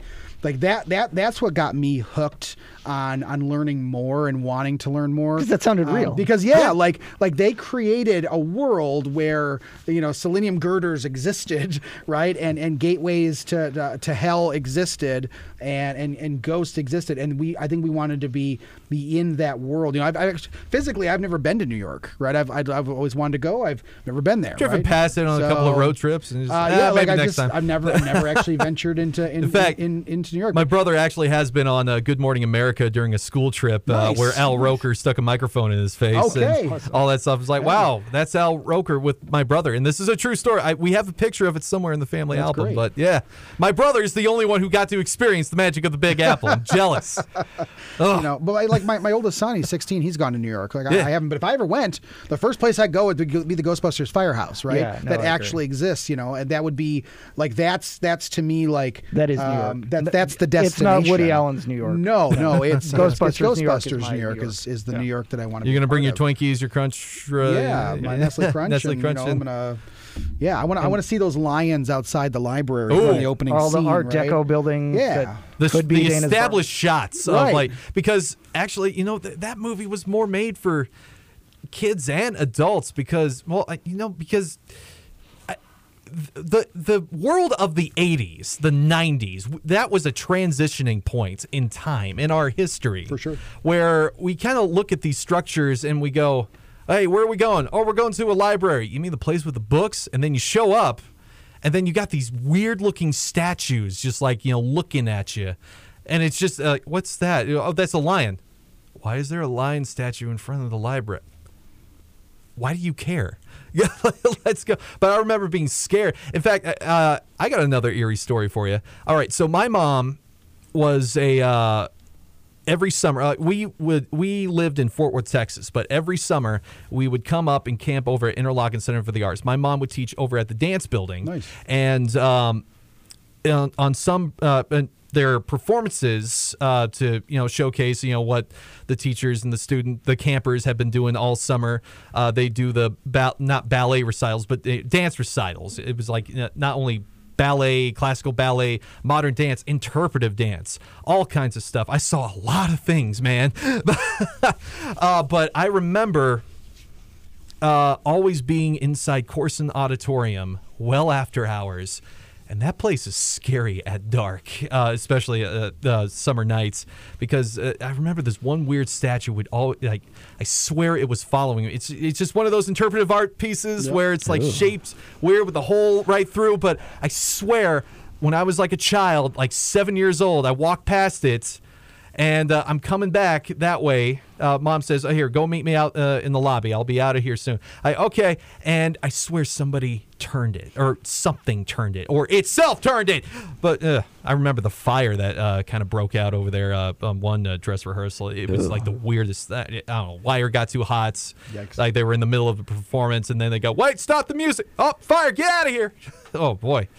That was exciting. Exciting times over at Corson Auditorium, Interlochen. I hope you're listening. Thank you for subscribing to my podcast. Well, and like I think that's why both Ghostbusters stuck with me for a long time. That fear, yeah. Because I grew up like my dad was in the Coast Guard, so we kept getting transferred to like old buildings and old lighthouses. Oh boy, which always had that creepy vibe. Yeah. So the Ghostbustery like world of like things are creepy, just enough. Like they're not. Like you're not gonna have a werewolf get you, but like you said, like something's gonna just open a drawer. Kind of stuck with me for like a long time, which is why I think it then fueled that continued fascination because well, if I'm getting a vibe from places I'm going to, then maybe it is kind of a real thing. Yeah. In fact, now that I think about it, I think there was another incident I had at Interlochen, one of the old cabins over there. It was I think a friend of my mom's bought it. They were going to renovate it, turn it into their like summer getaway and stuff. But I remember handprints being on the wall, but they were painted. They were like painted on. I don't know if it was a kid thing, but pass. Yeah, pass on that one. It was dark, by the way. The only thing I will add to this this conversation is the movie It. When I was a kid, like the ABC, made for TV. My dad had to like carry me to my bedroom because I was that scared. But I still watched part 1 and 2, and I like every time I like even take a shower, I just watch the drain hole and be like, nope. Like if I hear any type of laughter or if a balloon pops out of it, or if my kid's watching Tim Curry in the other room. Yeah. So I think but where'd Dad go? Right. Absolutely. Your neighbor's like calling your house. It's like, so your husband is over at my house in a bath towel. What's going on? He's crying. Is everything okay? Oh, they were just watching like Annie. Right. This was thunder in a bottle from the first Ghostbusters Absolutely. film. It left everyone wondering. It's like maybe ghosts are out there we have yet to see. We will maybe we should look into this. And then the 90s happened, and everyone's like, ghosts. I don't care. I want aliens now. Right. Yeah, aliens is Exactly. Except that kid. I mean, yeah, he likes Ghostbusters, but he's got the N64 and James Bond game on there. That's fun. We're going to go hang out at his place. All right. So the last thing I want to talk about with the original Ghostbusters film, I mean, how much have you watched it, actually? You said you wore out the tape? Yeah, I wore out the tape. Okay. How many views are we talking here? Hundreds, if not thousands. Yeah. So, and here's the More thing. than You want to Baby know how Shark. Sony keeps getting my money? Yeah. Every 10 years or every 5 years, they come out with like another DVD or a box set or a special edition box set. And I have so many copies of this movie in my house. Yeah. Because I went to Best Buy and they You had didn't come out donate with a few of those at Goodwill, did you? But they have like special artwork and they're metal boxes. Oh, yeah. Like, so it's like, oh, I gotta have they- And it those. just they- has that iconic Yeah, logo on like- it. They had a 5K or 4K one come out last year, Right, Like yeah, remastered. Oh, yeah, So, yeah, they did, yeah. I've now switched to a lot of like more digital, media. So like my Apple iTunes, movie library, because now every time they update it and they're like, this is the 40th anniversary, that just automatically updates, which is great. So I don't have to go rebuy Nice. it over again. Okay. But yeah, no, I watched that movie, if it's on AMC, right, and I'll start watching it, I'll be like, why am I watching it on AMC? So I'll turn it over and I'll just start watching it because it'll be done faster without commercials. But yeah, it's one of those movies that I could watch every single day and find something new or different. And Oh yeah, that's a good. That's a good thing that happened to me. I have watched it a ton. Oh, wait, I'm sorry, I got to interrupt for 1 second. So Nate and I went and watched it in a theater in Traverse City. This is before we did any of this. We were in high school still. No, we okay? were in college. It Were was we? Okay. probably about 2003. Okay, so it was No, like, it was like no, it was junior high. It was like- Sunday school. It was So- college. It was the old AMC. Over by the Outback. Where like Oh, the yeah. Outback. Yeah. That where that They was. were Many doing- memories there. Yeah. They were doing like Friday night, Now it's a like grocery store. cheap movie, like showing like Yeah, but it has bringing beer. out old movies. You can like drink while you're shopping. But it's like where I'm standing, where I saw Star Wars Episode 3. It's a produce section. It's a produce section. Anyways, finish. Anyway, Go ahead. Sorry. So we watched this movie. This is the first time I'd ever seen the movie in a theater. Yes, Okay. yes, exactly. This is why we went. Right. We're like, we got to see this movie in a theater. And the scene where they're in the hotel and they blast the maid in the maid cart. Yeah. Right. There's a scene where she is trying to put out one of the toilet paper rolls with a Windex bottle. I had never seen that before. Because in all the if you didn't see it in its like wide format, she is off into the one side, and you can't see that at all unless you see it on a big screen. Right. This is At that time, because before- it was like before early we into had, DVD, so there 55-inch weren't a lot of DVDs. DVD. I don't even think there was a DVD. I of it. remember seeing that, and I'm like, she is not putting that out with Yeah. chemicals, is she? So I she's remember spraying laughing at it. so Maybe it's hard high at C. it. I don't know. Because by that point, I was like, I'm just watching this movie to see it. I would have never thought I would have caught something new in a million years. So we watched it, over and over and over again, and we were watching it for reference, obviously for the proton packs. Okay. I was pausing it on those final scenes when they're on the top of the rooftop, trying to see the side of the pack, where the wires were going, what color were the wires, what kind of connectors they were using. Because when I was building my pack and we were doing our stuff, there wasn't a lot of reference material out there. Yeah. Right. There was a couple of websites. There was definitely a couple of photos online. Oh but yeah, we're talking nothing. like, was this like mid 2000s or something? Well, 2016, but like 2016. nobody, 2016. there were not like great like Wait, all the 2016? photos were. Was the theater still up back then? No, so No, we when didn't she go was see working on the photos. pack. I'm okay, thinking all right, my yeah. reruns and my Yeah. continued watchings of the film. There's not a lot of like actual like ones still around. Yeah. Most of the ones you can that are available to like literally look up close are ones at like Planet Hollywood, and they're ones that were for the for the sequel. They're for like, or they were built afterwards. I do. Oh my gosh, I can't believe I forgot about this.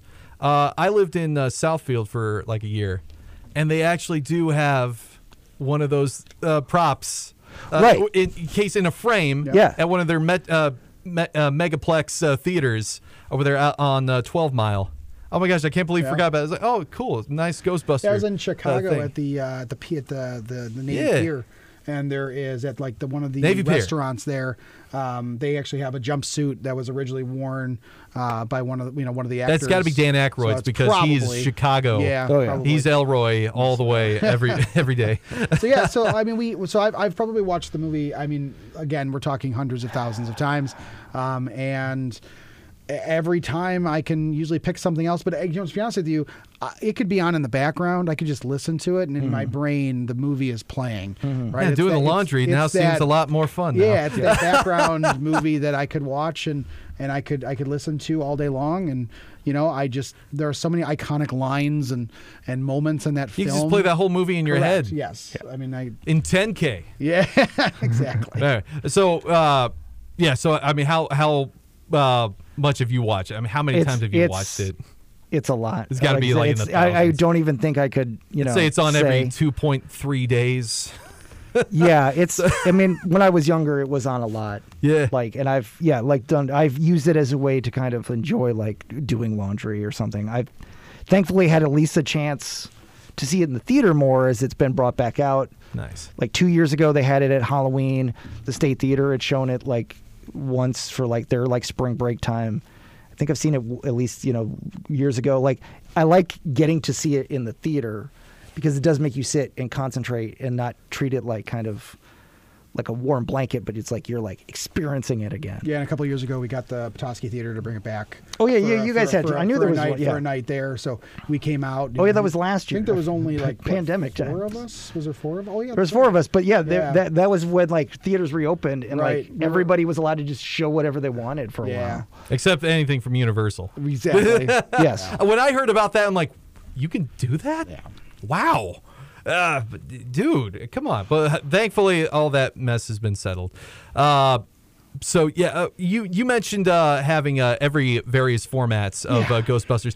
I, in fact, just, 2 years ago, I was going through Goodwill, and I found 2 near mint copies of VHS tapes of Nice. Ghostbusters and Ghostbusters 2. And it's I hope that's its original form because it's got the old Suncoast Nice. Wow. price on that That's for nice. $20. Yeah, I miss some. $20. You got to be kidding me. Thankfully, I bought them for $25. But I think I still have my Ghostbusters 2 VHS. I don't think I have. that's how I found original. the old untouched special effects or special edition of Star Wars. Nice. I have that over there. Yeah. I still have my trilogy because I worked at Kmart and we sold the non-special edition. Oh gosh, I even found like some old old. It's fun to watch those things.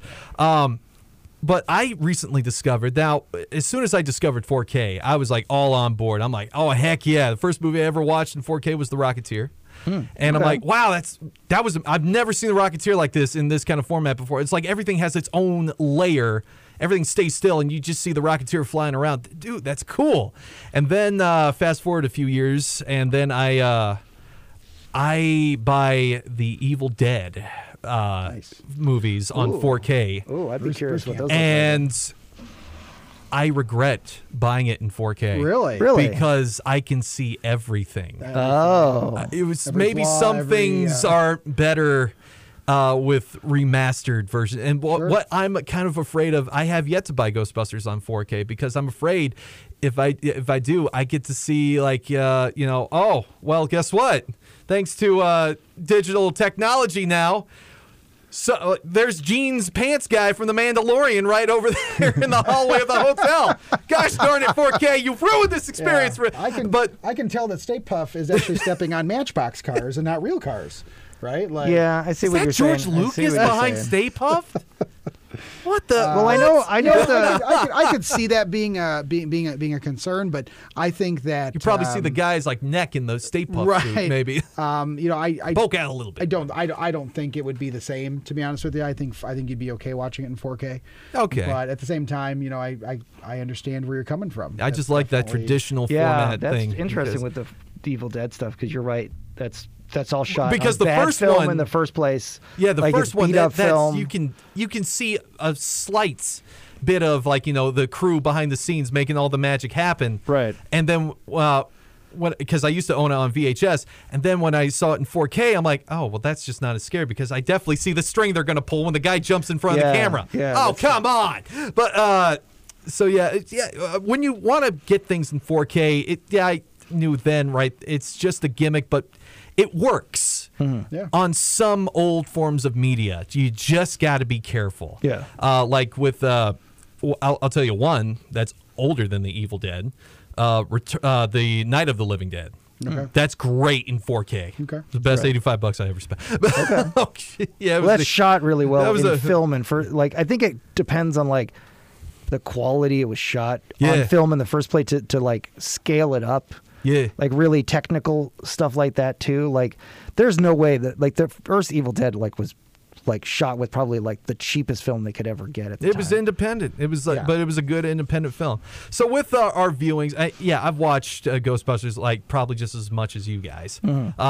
Never in theater, but you've watched all of it, and you were just talking about how the maid was trying to put out the fire with the chemical and all this stuff. That's actually where I was trying to get to with this.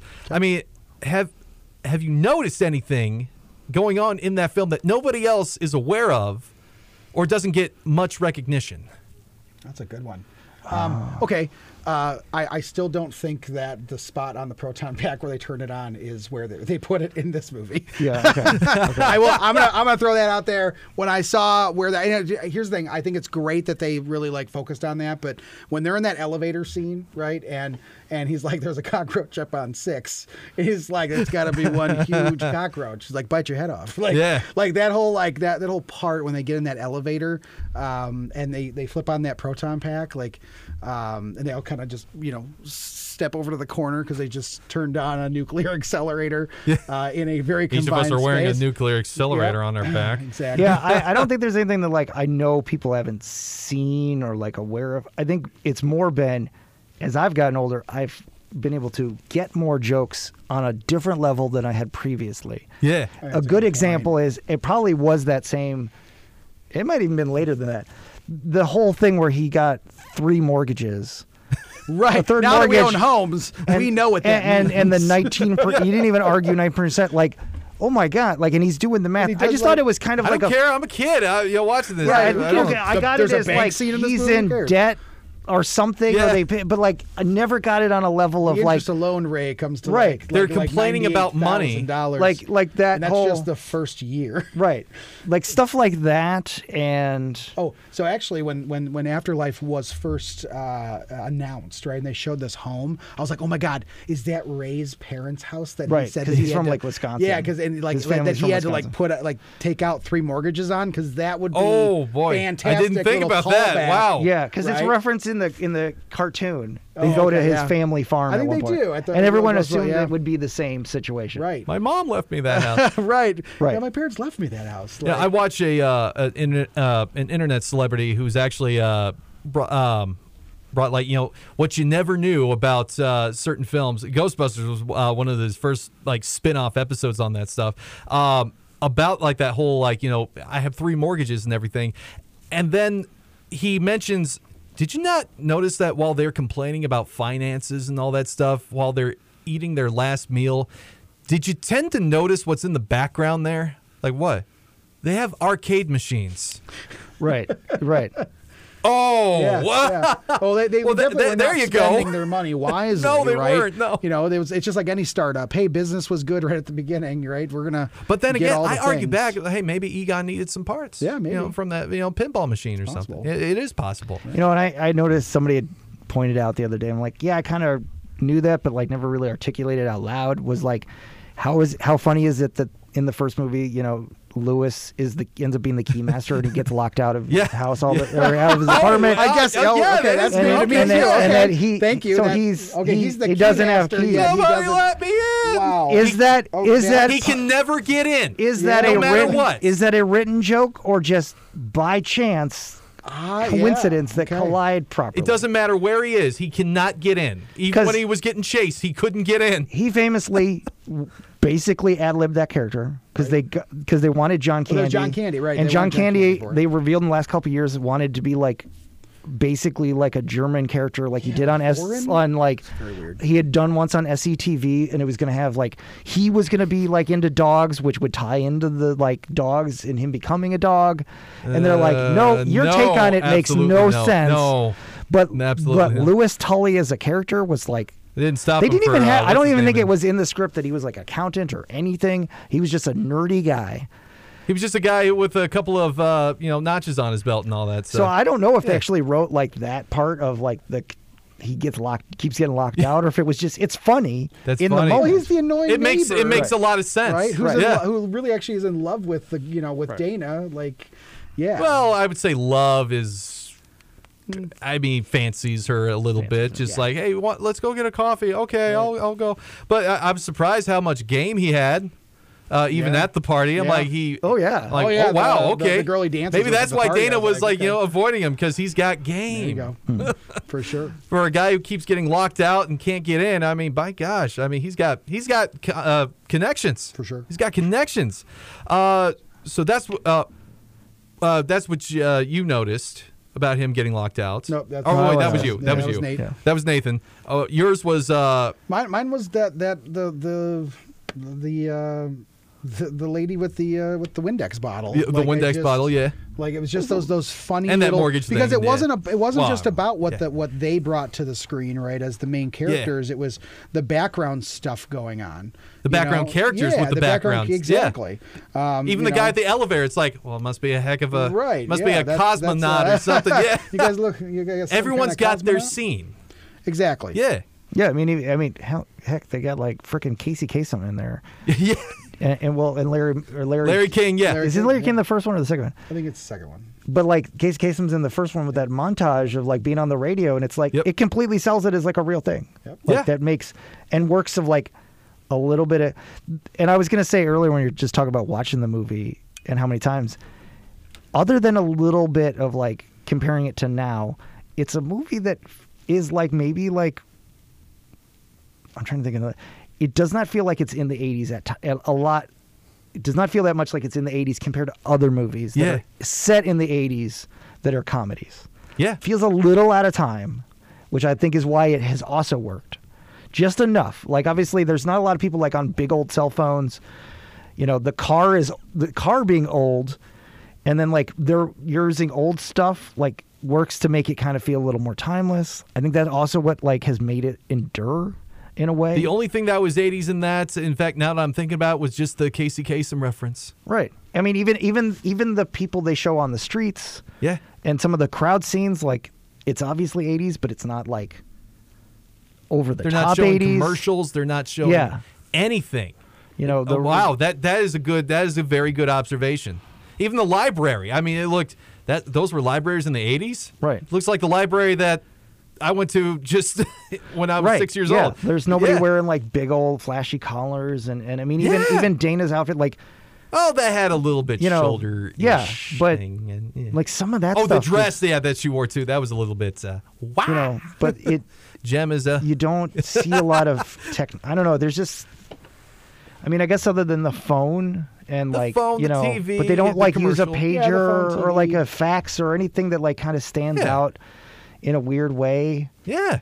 No, you're absolutely right on that. Wow. I think the only thing that takes me to the 80s though is like when you see the guy who shuts off the power, like he's like just a typical like and then and all the cops are just typical like 80s New York cops. And obviously the cars throughout, like the police cars and all that kind of stuff. But you're right, though. I think it's a little bit of out of time, and you're not slapped in the face with 80s. I think that's really what it is. You know, it's a subtle 80s movie that could be. It's not like Stripes, right? If we're talking about Bill Murray, like 80s movies, like Stripes feels very like in the 80s, type of film. But yeah, I agree, because I think again it's set in its own universe, right? Mm-hmm. It's set in its own timeline and time frame, and it has transcended, almost 4 decades, since it was originally released, and people still resonate with it, and that's something that you can't just reproduce over and over and over again. Okay, excellent. Yes, great observation. Very great observation. Now for mine, because I thought I had the greatest one, but no, you know what? You just wow. Come on, man! Ron Jeremy's in the last in the group, just like in the end. Split second for a split section, but he's still in it, right? So that's another one. I actually got that queued up from the original movie here, and we're going to take a listen to it. And this is the moment in the film where Bill Murray meets Walter Peck. And to me, this is the definite highlight of this film. Okay. That really, makes me appreciate Ghostbusters and Bill Murray as an actor and a comedian. So we're going to turn the mics off here, but you're going to hear the clip. Okay. And we're gonna have you guess as to why you think I like this right here. All right, here we go. There's a man from the EPA here to see you. He's waiting in your office. EPA, what's he want? I don't know. All I do know is that I've been working 2 weeks without a break, and you promised me you'd hire more help. Janine, someone with your qualifications would have no trouble finding a top-flight job in either the food service or housekeeping industries. You gonna answer that? I've quit better jobs than this. Ghostbusters, what do you want? Can I help you? I'm Walter Peck. I represent the Environmental Protection Agency, the 3rd District. Great. How's it going down there? Are you Peter Venkman? Yes, I'm Dr. Venkman. Exactly what are you a doctor of, Mr. Venkman? Well, I have PhDs in parapsychology and psychology. I see. And now you catch ghosts. Yeah, you could say that. And how many ghosts have you caught, Mr. Venkman? I'm not at liberty to say. And where do you put these ghosts once you catch them? Into a storage facility. And would this storage facility be located on these premises? Yes. And may I see this storage facility? No. And why not, Mr. Venkman? Because you did not use the magic word. What is the magic word, Mr. Venkman? Please. May I please see the storage facility, Mr. Venkman? Why do you want to see the storage facility? Well, because I'm curious. I want to know more about what you do here. Frankly, there have been a lot of wild stories in the media, and we want to assess any possible environmental impact from your operation. For instance, the presence of noxious, possibly hazardous waste chemicals in your basement. Now, you either show me what is down there, or I come back with a court order. You go get a court order, and I'll sue your ass for wrongful prosecution. You can have it your way, Mr. Venkman. I'm worried. Okay, so what I can could you take from see that whole entire scene? in my Yeah, brain. I can see it in my. Yeah. What do you think I like about this scene? You go first. That he's basically just doesn't give a two foots about the government and anybody's opinion. Okay, all right. How about you? So I think there's a lot playing here. First of all, the interaction between him and Janine is actually one of my favorite scenes. When she picks up that phone, she's Ghostbusters, what do you want? Like you can just tell, like she's like, I quit better jobs than this. Like it just. So first of all, that is like fantastic acting by Annie Potts and all that kind of stuff. But the interaction between him and that character, right? That William Walter Atherton, Peck, yeah. First of all, he has been revered and hated for years for that one role, which I think that's awesome in certain aspects, but obviously terrible for him. Yeah. But I think like when he's like EPA, like how's it going down there? Like he's just this suave talking, person he's like, well, I am a doctor. I was like, what are you a doctor of? So I really think that he's just smug, arrogant, and just like, come at me, bro. Like I got this. Like there's nothing you could do to me. I'm smarter. Like I got this. And it's this moment actually where they do the whole because you didn't say the magic word. And it's like, what is the magic word then? Please. It's please. And then he just, may I please see it? And that's what I love about here is because Peter Venkman, Bill Murray, can make this character so, it's like, he's suave, he's smooth, he's cool. He's got this silver tongue. Yeah. And okay. in fact, this guy Walter Peck came here to kick butt. But at that one moment, it's like, I think I might just like this guy. Yeah. But it's like you can't hate Bill Murray or Peter Venkman at all as a character, no matter how much of a jerk he's coming to play out, because he just has this level of connecting with. And it's like you are at his beck and call, whether or not he's either going to like you, have fun with you, or he's going to hate you. And this is what I think what doesn't get. I mean, you can hear some cuts, with the film editing and all that stuff, but that laughter that William Atherton goes through, it's like I think that's genuine. Yeah. Oh yeah. Because I don't think I think that was one of the improv, one of Bill Murray's improv thing that just does not get highlighted on because he's like, may I please see it? And then their mood is going all over the place. Oh, yeah. It's like, okay, hi, how's it going? Now, I'm with the EPA. Let's get right down to business. Okay, you're really starting to irritate me. And it's like, okay, that was a little bit funny. Okay, all right, enough playing around. Let's go. I love this scene. Yeah. I love this scene. And it's like, well, there's no mention of ghosts or anything, even though, I mean, he's kind of I mean, Bill Murray's character is asking for it. I mean, he's It's covered like- in it's like- slime. He's shaking his right. hand. He's wiping it on his It's a scene suit. about a business like being investigated by or asking questions from a government agency that has nothing to do with necessarily fighting ghosts and it's this funny scene because Bill Murray and Annie Potts and everybody in it is really came to work, right? Yeah. They wanted to make this scene, right, an iconic scene, and it really is, Yeah. right, because it sets the stage for how the finale ends up, playing out. Walter Peck ends up becoming this like they knew they needed to make it an antagonist, right? Yeah, for Yeah. sure. Like over like what would essentially just be like a regular government Right, employee. yeah, like- he doesn't need to be that kind of. that scene could have easily ended up on the cutting room floor. Yeah. right? It does exactly. tend to wonder. It's like, wait a minute, how do you know what they're working with? Oh, but the government always knows. How? I mean, Back then it would have been word the of only mouth. time they ever dispersed their weapons was no. I think this is after the montage, right? With them it catching is, different ghosts. It's like, okay, well, how'd they do it? I don't know. They had some kind of light. Yep. It's like, well, what was the light? Hello, I don't even know what they were using. It's like, but the whole debate about Walter Peck, right? He is 100% right. Okay. In being the person that he is, because they said it in the elevator. Each of us is wearing an unlicensed absolutely. nuclear They were breaking accelerator. rules. They were Yeah. breaking laws left But and how right. did they know it's Right. an unlicensed nuclear? Right. That's the only criticism I have. But no, it's still great. I love that article. It's like Walter Peck is absolutely right to shut down the Ghostbusters. I mean, they shouldn't have just shut it off. Right, without knowing what it is. What it is. right? I mean, they could have just said, like, you got 30 days to shut it off properly or something, not just, we're going to flip the switch. Hey, don't be a jerk. I love it.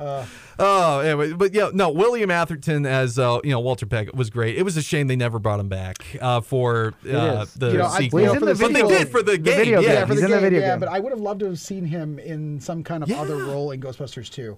Yeah. I think just either a different agency or honestly, like working a hot dog stand somewhere. Like you know what I mean? Like he, he like, had got fired or like something, gotten yeah. fired and lost his job. I would have loved to have seen that. Yeah. And, like, No, he wouldn't have gotten you know, fired. He was just he was right. That's- There was yeah. something. There was something Right, there. exactly, yeah. And now you're covered in marshmallow. No, he got Right. the last laugh on that one. Yeah. But When he does get hit with that pile of marshmallow, though, that was like one of the most satisfying scenes in the original. Yeah, and he was not when aware. he looks up and he was not aware that was going to happen. Yeah. He was not aware that He was was going to not? happen. He no. was not aware? No, he was No, not he was aware not that was aware going to that- happen. oh, so they did this. They did the thing with They told like him it with was gonna Die be Hard hard. and all that stuff. yeah. Yeah. Oh boy, I love it. He did not know it was going to be that level of an extent. It was just like we're doing a stunt where we're going to have like some marshmallow. I don't think he knew like literally like was gonna 20 be gallons 20 worth of gallons stuff of already like, because poured it on hits him. a lot of him. Like, Yeah. When he yells, it's real. Yeah, so they did pull the kind of the Hans Gruber of like, we're not going to tell you what happens we're when you fall. gonna let you go at 3, okay? Yeah, right. It's One. like Yeah. one. Exactly. Love it. All right. So that's Ghostbusters, 1984. So I mean, here we are now. It's 2021, 37 years now. Odd number. That's why I'm thinking it's like you don't happen to think that this film was on its way to come out earlier, not 2020, but maybe 2019. Well, it's supposed Just in to time well, for its 35th anniversary. Yeah, actually, Well, no, they announced it. They teased it at the 35th. before the 35th. Kept teasing it during like Ghostbusters Day that June because the original teaser. Because I was trying to explain to people the other day about like how much it's been delayed.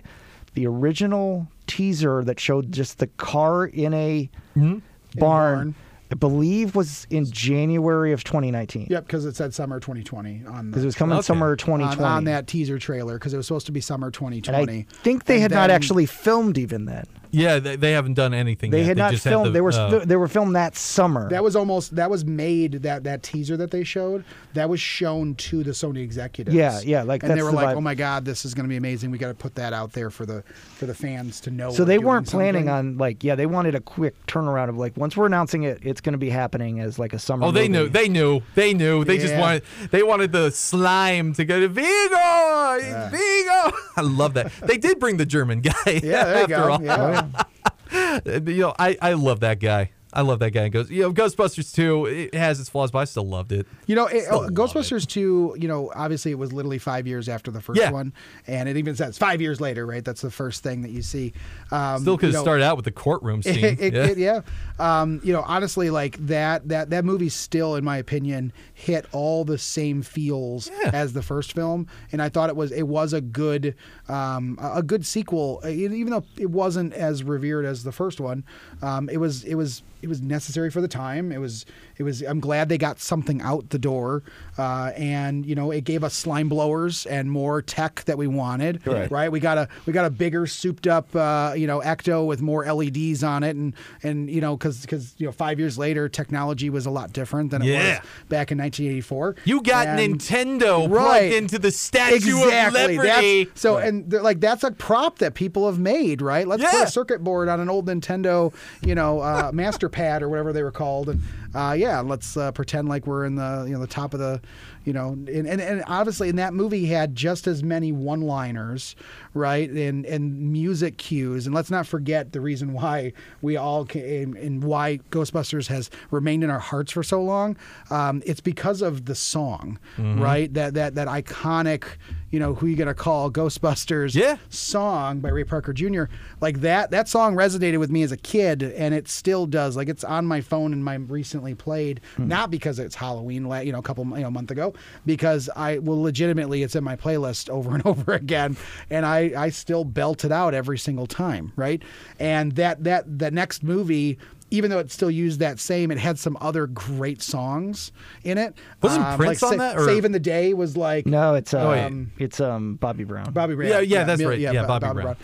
And then like Saving the Day is like one of those songs where... that still transcend. Isn't that the one that goes like do do do do do do do? Yeah. So the music cues, the soundtracks, those types of things all bring you back into those moments. That's the only '80s thing. But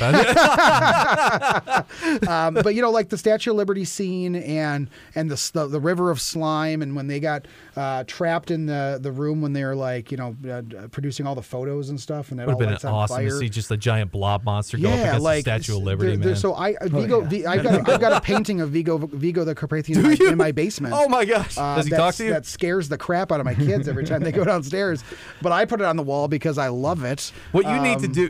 Do you still have the Ghostbusters game from like the PS3 or 2009? I think I might have the remastered version. They just re-released it. I love what they did with that painting. They kept it, and they decided to give him more dialogue. Not the original actor though, because he long since has passed away.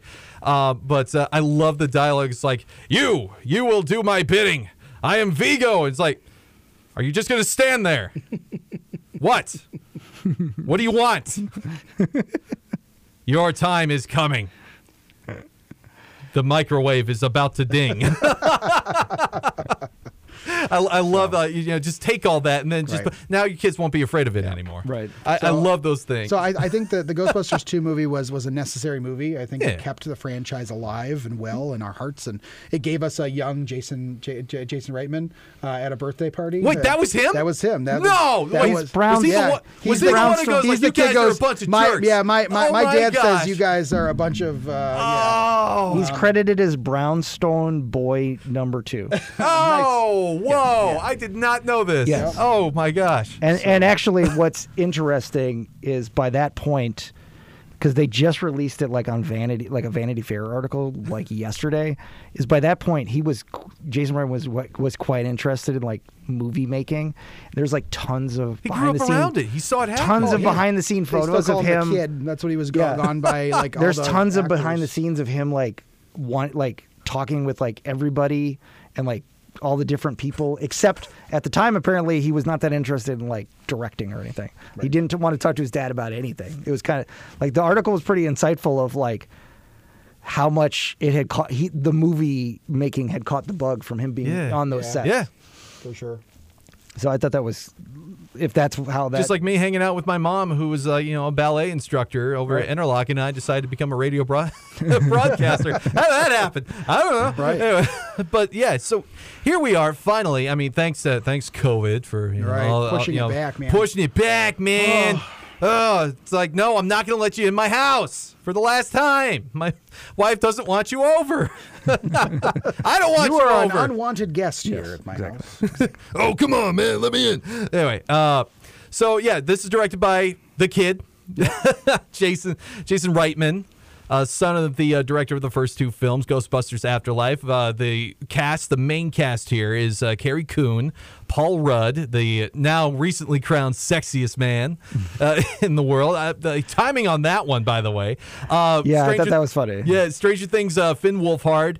McKenna Grace, I actually was not aware of her, and then I looked up her IMDb. My gosh, she's been in a lot. Wow, she is so young, too. She Yeah. was like, what, born 2006? Yeah, she's like 15. No, but she is. She jokingly said, like, after this movie come out, she can finally stop playing younger versions of people because she's been in a bunch of movies my where gosh, she looked like she was like at least 10. Yeah. Wasn't she in Captain Marvel? She plays like the young Captain she was, Marvel. yeah. There's like two Young other Carol. movies where she plays like the young of something. Yep. Did a lot of voice work. Yep. There's a good Amazon movie where I cannot remember the name of it, where she plays like a kind of weird girl that wants to start a Girl Scout troop. It's fantastic. Wow. And she I know exactly. That's like it was on Amazon. It's on Prime. Amazon, and it was a great movie. it's like Ghostbusters Afterlife. She carries the About movie. Misfits of Carries the movie like a lot. And she does carry this film. She really does. She really did. She did a fantastic She job. plays the character of Phoebe here, with Finn Wolfhard as her big brother. Logan Kim is Podcast. Yeah. Was a very interesting name. Yeah. By the way, but Yeah. I was almost really worried when I saw his name, and I was like, "Is this like a? What is going on? Like, why that name? Why that name is like, well, because I make podcasts. Right. Is that what the kids do nowadays? Oh, I thought I a guy in his 30s, do podcasts now. This was his first official film. Is it? And, Okay. Yeah. And he did a fantastic job in that role. He was did. like he had been doing movies for years, in my opinion. He really had the Dan Aykroyd character He did. down. I thought he embodied a lot of Dan Aykroyd. Especially in some of the scenes, where he's covered in some marshmallow, and I think he did a fantastic job. I'd love to see him in some future stuff for sure. There you go. Then bringing up the last of the main cast would be Finn Wolfhard's girlfriend, Finn's love interest. love interest, Celeste O'Connor. Plays Lucky. Her name's Lucky. Yeah. And then we got some special appearances here that just pop in. Like, he's like, wait a minute, I know that actor from somewhere. And I'm not talking about who. I'm talking about freaking J.K. Simmons. Yeah. What? There's a lot of interesting. Why cameos. didn't he talk about I'm in the Ghostbusters movie? So I think that's one that they really wanted to keep close I'm in to the Ghostbusters. chest. Thanks. So I have a theory about that because J.K. Simmons has been in at least 2 of Jason Reitman's movies. Okay. And Wait a minute. And Olivia Wilde, who spoilers plays Gozer. Okay, drop Okay. Wait, Spoiler alert. that was Olivia Wilde? That was Olivia Wilde. Olivia Wilde. Well, I mean, you could judge it from the trailer itself because it shows some Well, familiar Gozer's creatures. And right. if you're a Gozer's- Ghostbusters fan, you you're can see the definitely going flat to put top. that. Yes. You can see the so flat that top, is so that coming is out of her. that hole. That was Olivia Wilde. That was Olivia Wilde. Shut up. No, I am No, dead I positive. didn't see that. She's not. She's not going to be she's- credited. She's not going to be credited But until probably here's later on my in the here's movie. my Oh my point. gosh. Why it's fascinating. My theory is that because they play both both very pivotal like characters in the lore. She plays Gozer, and J.K. Simmons ends up playing Ivan Shandor. Evo Shandor. Sorry. Yeah. I think it's because Is evil. I think it's because he could trust them to like go off to Canada, do this role, and like not say anything, as opposed to like maybe they could have went with like actors that maybe felt the part more or looked a certain way or like just unknown, so it doesn't. I think it was to like kind of keep that spoiler chance from like being diminished because Okay. it's people he could trust. It's kind of like some like Marvel people like or like a James Gunn with like Suicide Squad. I'm gonna hire my friends because I don't want to spoil this movie with them all like going out and doing press. Okay. So before we get farther into this film, really quick, I'd like to like go back a little bit and think when I saw the trailer for this movie, right? I was like, man, okay, I'm psyched for a new Ghostbusters film, right? I'm psyched. I probably watched that trailer 1,000 times over and over and over again. But my one main concern was it's not set in New York. How is that going to work, right? It's set in a small town called Somerville, which just seemed really, like on the nose a little bit, I guess. Yeah. But like, how is it going to play out, right? And then as you start watching it over and over and over again, I'm noticing certain things like Shandor Mine, right? So I'm Ivo Shandor, like that's from the first film, So I kept watching more and more, and I kept trying to piece things together. And I don't know how spoilery, or if we're going to just talk about the whole film on this podcast or not, but I don't want to necessarily ruin it for anybody, right? So I don't want to, I don't know how far we're going to take this. But we'll put spoiler things on there. Okay. Yeah. Yeah, that's the spoiler alarm. So when we were watching the movie the other night, Nate and I got to watch it alone. Yeah. Just him and I. When I saw how it played out, I called that from the trailer of what was going to happen in the film. And it's probably because I watched the trailer over and over and over again, but it's also probably because the amount of marketing they did for this film and the amount of trailers and teasers they put out, they almost probably put out the entire film at some point through all of those things. But, my biggest concern was that how are they going to pull off that Ghostbusters feeling, not in New York, and the things that make it, grounded in that reality. And I think that had a lot to do with all of the musical cues in the movie are all the same as the original film. You've got obviously payback to, Phoebe being a family member, of Egon Spangler, which is amazing. And, I think that really helped. I really thought she was related to Lewis. That was a thought though. Really? Yeah. Okay. I actually thought maybe they were going to go the Lewis Tully way, and actually maybe if Janine and Lewis had a family, right? I thought maybe the Spangler, throwback of when she's looking at the jumpsuit. Yeah. I thought maybe that was to throw you off a little bit, but at the same time, she literally looks like Egon. Yeah. She's got the glasses and the forehead. The forehead. They both have the curly hair. And we're not making fun of her of how she looked. No. She played that role. She really looked like Egon. Oh my God, she played that role so well. I was so invested in her through that film. Yeah. And I really I was brought to tears by the end of this film. I really was. I think we both were. And it's funny, my wife kind of made fun of me a little bit for it, I'll be honest. But the next morning, because we went obviously at midnight and we watched it, and when we do the midnight showings and stuff and we go watch these movies, we don't have enough time to debrief afterwards, right? You got to have that 2-hour conversation about, Yeah, because we famously watched The Force Awakens 2 days before it came out, and that has a big, emotional thing at the end, and we could not tell anybody. Yeah. So it's a very similar feeling of we can't talk about it, right? At all. What happened? Yeah. What happened? So I woke up the next morning and my wife, she's like, you can just tell me, it'll be a while before I see the film. You can tell me what happens. And I told her how the movie ended, and as I'm telling her, I start crying again. And I was like, I don't think I fully was able to process what happened last night in that movie theater. When I watched, my original Ghostbusters come back together again. Well, that's not a spoiler. That's in the trailer. We all knew that was going to happen, right? It showed them right it up does, there. It we does. heard you need some help. It's okay, so when are they going to you miss show us? up? Like that, Yeah. that classic Peter Venkman. Yeah, you're not spoiling it. Yeah. No, so this movie is definitely, like I said in the beginning, a love letter to the fans. Oh yeah, big time. But I feel like there's some critics out there that have said it panders too much to the fans. It's a fan service. It's a fan nostalgia. So is that what they're saying? Nostalgia. Okay, I don't read what the critics say. But the reality is that that's what makes this movie that's what made all of the movies great, right? Is that there are fans of this franchise that have transcended generations, and we finally have a movie that gives us a little bit of closure, right, on those original OG Ghostbusters, but also opens it up to a whole new world, right, of busting ghosts again, right? And my kids, I've got 5 kids, they're going to be able to grow up in a world, right, where Ghostbusters exist, right? Yeah. And I'm still I have a daughter, but hopefully 9 months. they will be able to, to run with that and make even more movies. and transcend even more generations, There you right? go. Yeah. So that's what there's going to be a lot of new fans under the age of 15 after this weekend.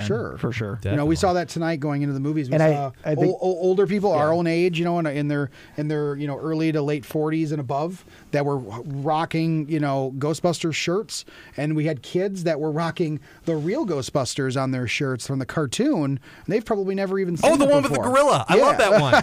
So like there was just so many different generations of kids and people going into that theater, and I'm so excited that people get to experience what we get from the What you films, felt. what we Yeah. felt the first time we saw a Ghostbusters movie.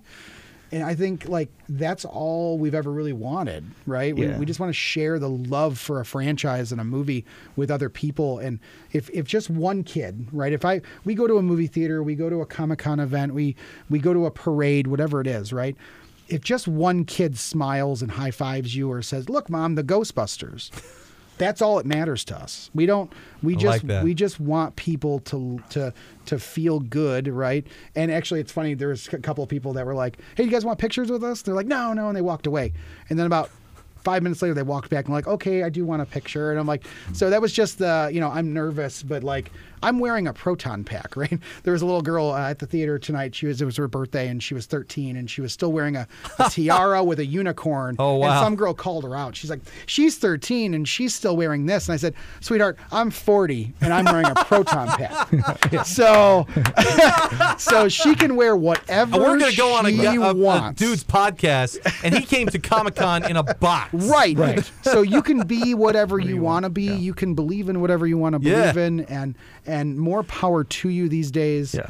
And I'm just glad that my children are able to grow up in a world with Ghostbusters. Yeah. Because it made me who I am today, and I'm very proud of that. I think that's why I like that this movie really fleshed out most of those 4 kid characters because it will connect with kids. You know, it's funny and they're funny, and but I don't see them in the same way as if I was obviously closer to their age. Yeah. But I could see an actual 10-year-old going, "Well, I'm a little weird. I'm not good at telling jokes. I'm socially awkward." That was the only part of the movie that I didn't like, I'll be honest. Really? That when the mom tells Phoebe, "Don't be yourself." Like, and I know why she says Yeah, it. it feels like we're missing a little context. It of does. Their It almost felt relationship. like a couple of I'll scenes. try not to. Right. There was a couple of scenes from the trailer that didn't make it into the movie, which leads me to believe that a lot of the movie ended up on the cutting room floor, and some of the pacing towards the end seems a little rushed. Release the Jason cut. Right. Right. So there might be who knows, that might be a thing. Like 7 years from now. At maybe. the same time, though, like Jason Reitman had a lot of time to work on this film, and that was one thing that he said. He goes, I know the movie got pushed back, right? Because I was pumped for the summer of 2020, and then when it came and went, and no Ghostbusters film came out, like it was genuinely hard for me to take when I heard it got pushed back due to COVID. But the reality is that he had enough time to tweak a lot of the special effects that were used in the end of the film, which I think were necessary to pull what he did off in that final sequence. I will say it did look, it looked oddly, very impressive, oddly really good. And at least the one thing that I can say is that.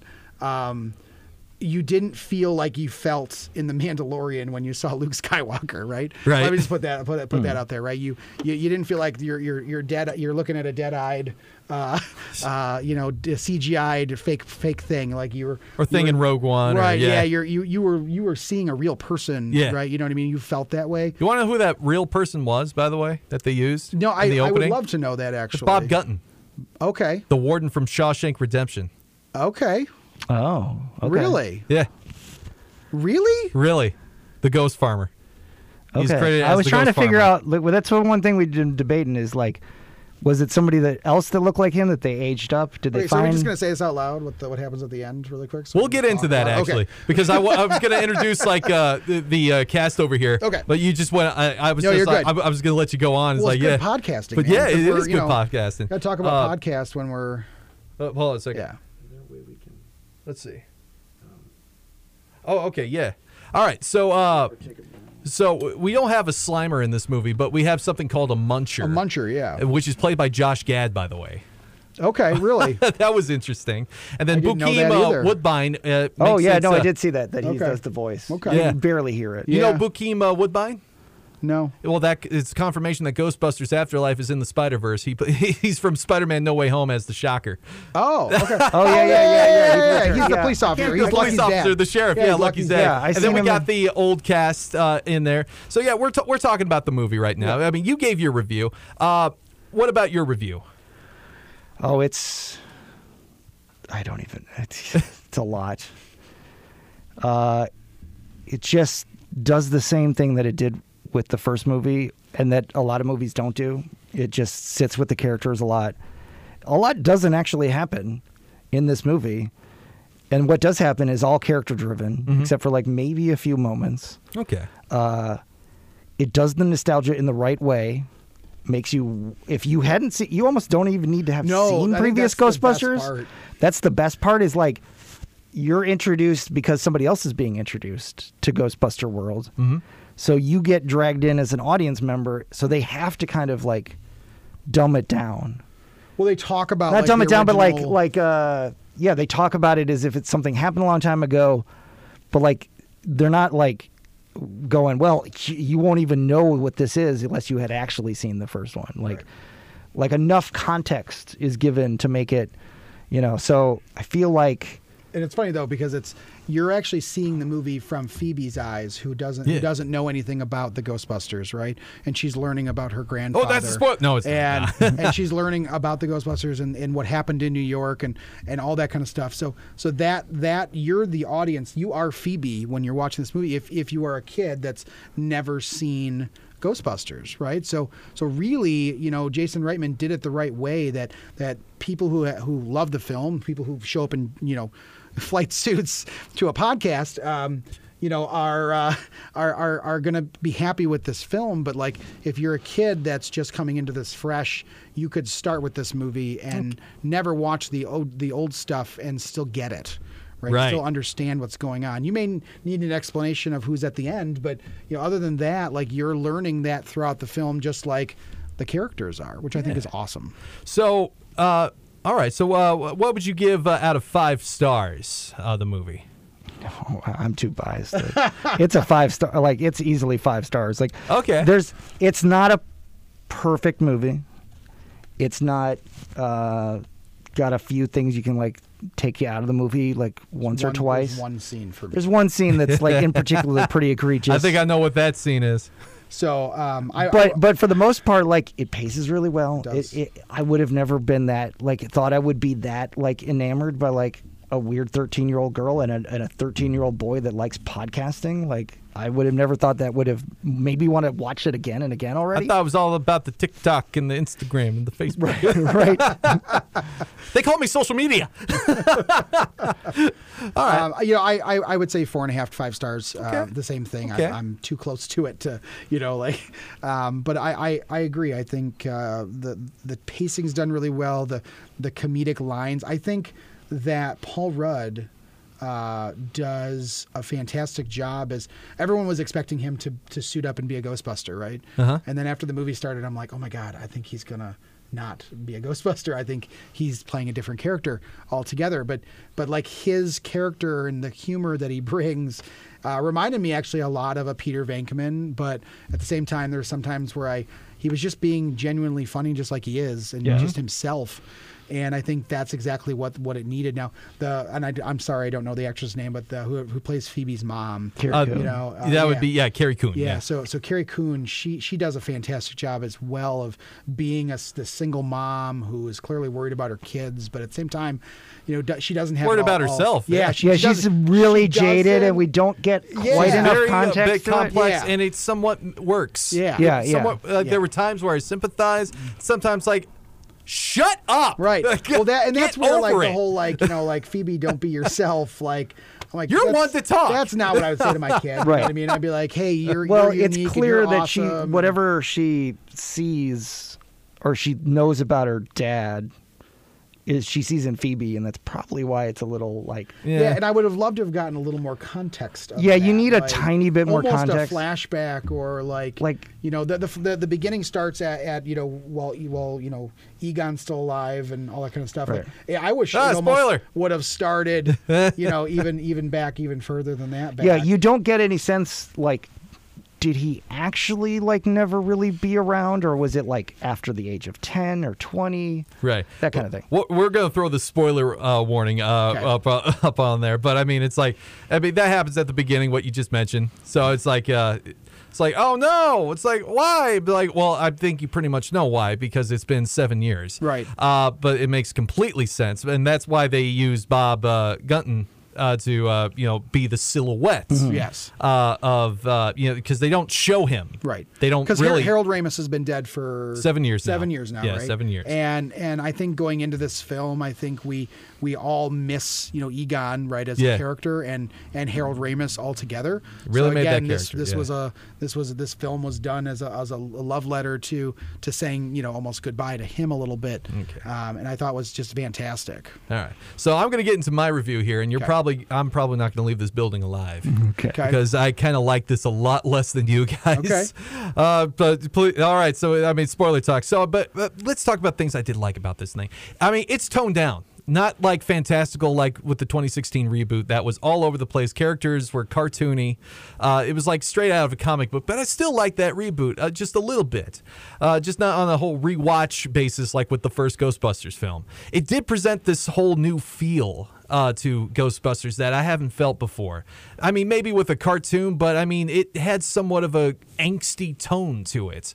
I guess that's like the representation of Jason's directorial take on the franchise. I did love the creature effects that they brought in here, especially updated versions on some classic monsters that we know from the first one over here. And I'm sorry, I love Porgs from Star Wars, but those little marshmallow guys are even cuter. Oh, yeah. Oh, man. Where are my Stay Puft issued brand marshmallows by this time? Come on, step it up there, Sony.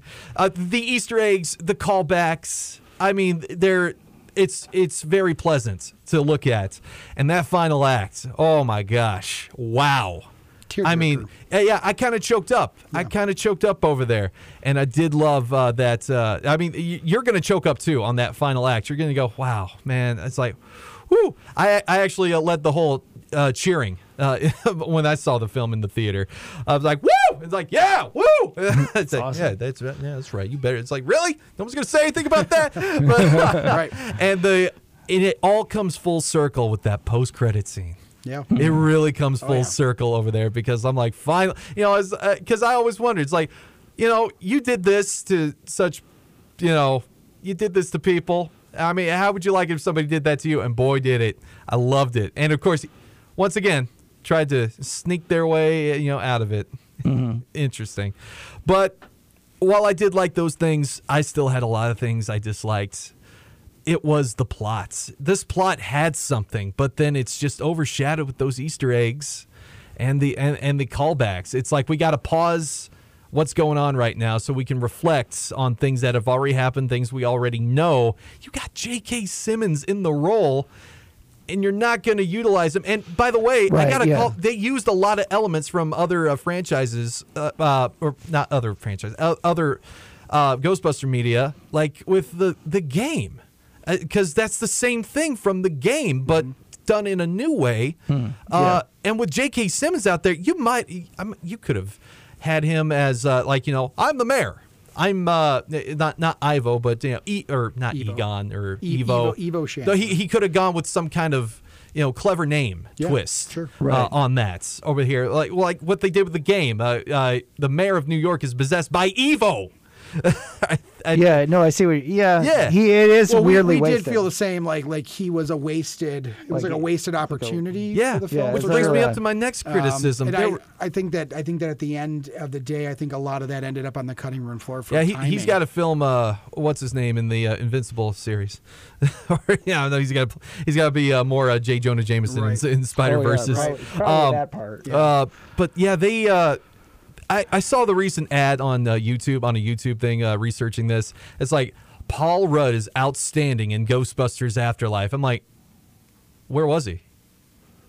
I mean, yeah, he's funny. He's got the Peter Venkman style with the Louis Tully thing a little bit, but he was hardly in this film.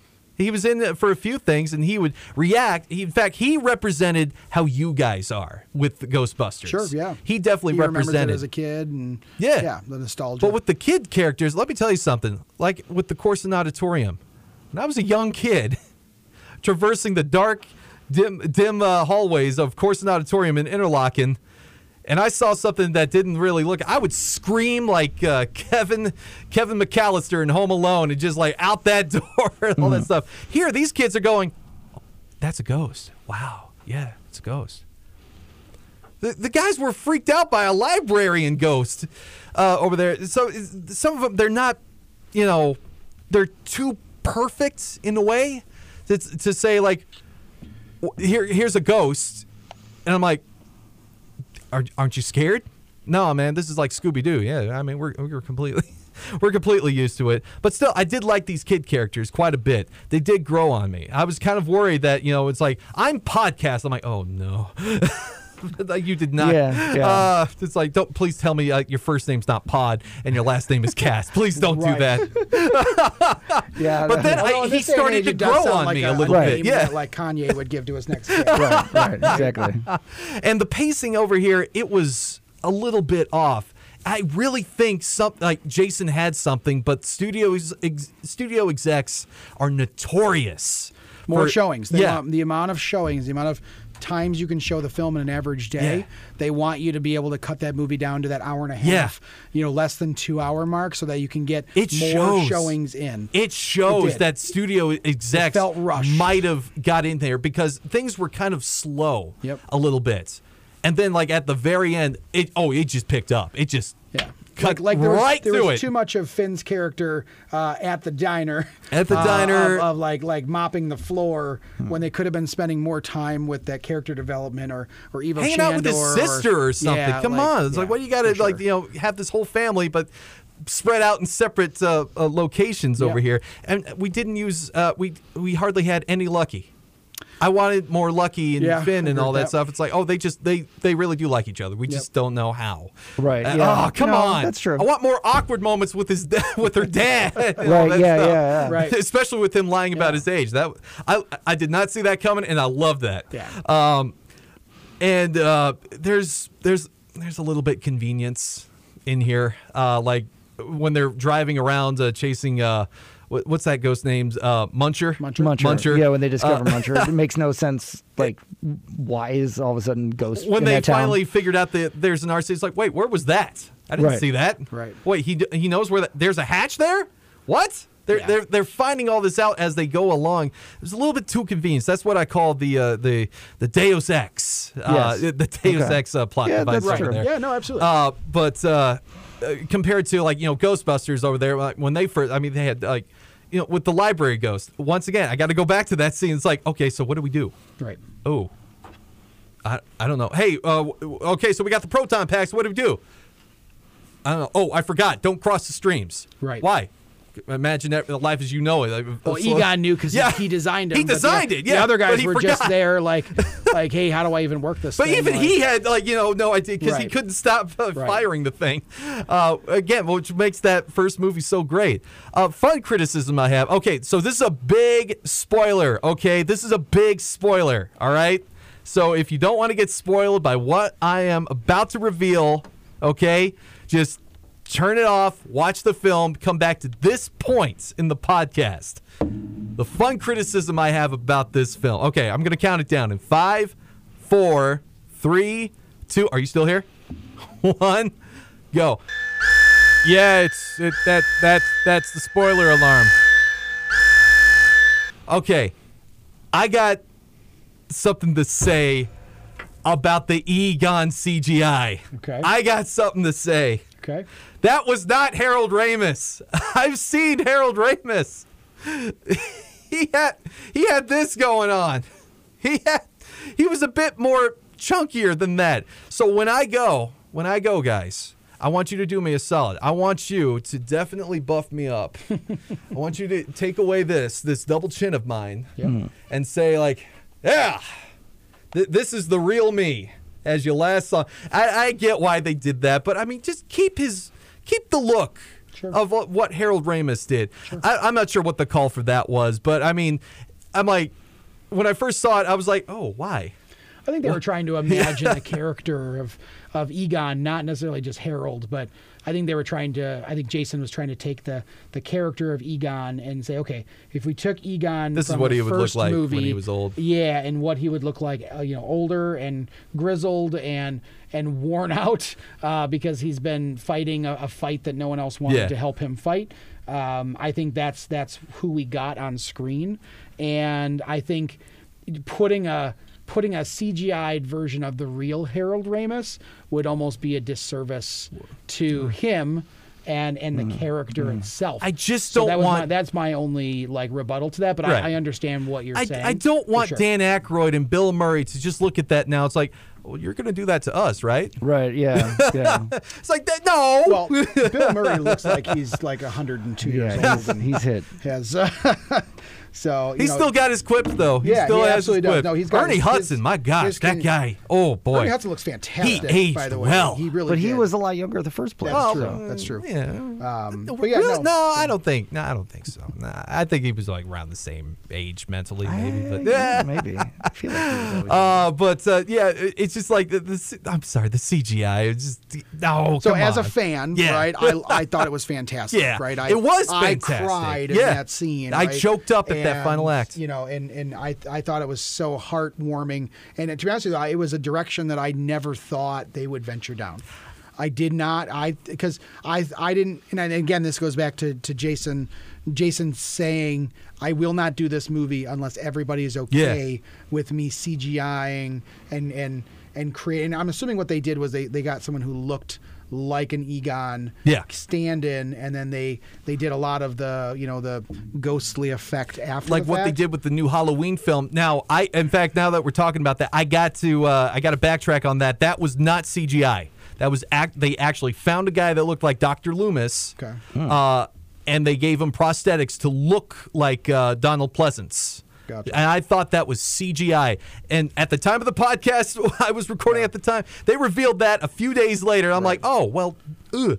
Well, so yeah, I mean, so with the CGI, it's doable. It's good, but it's just like, oh, come on. I don't think it could ever be perfect. You know what I mean, I just I don't see it ever being 100% perfect. They sell his eyes pretty well. That's where they got the eyes down. That's the where eyebrows I think they succeeded is the hairline too. Yeah, I know why that's why he didn't have any dialogue. Right? Yeah, because they couldn't have mimicked.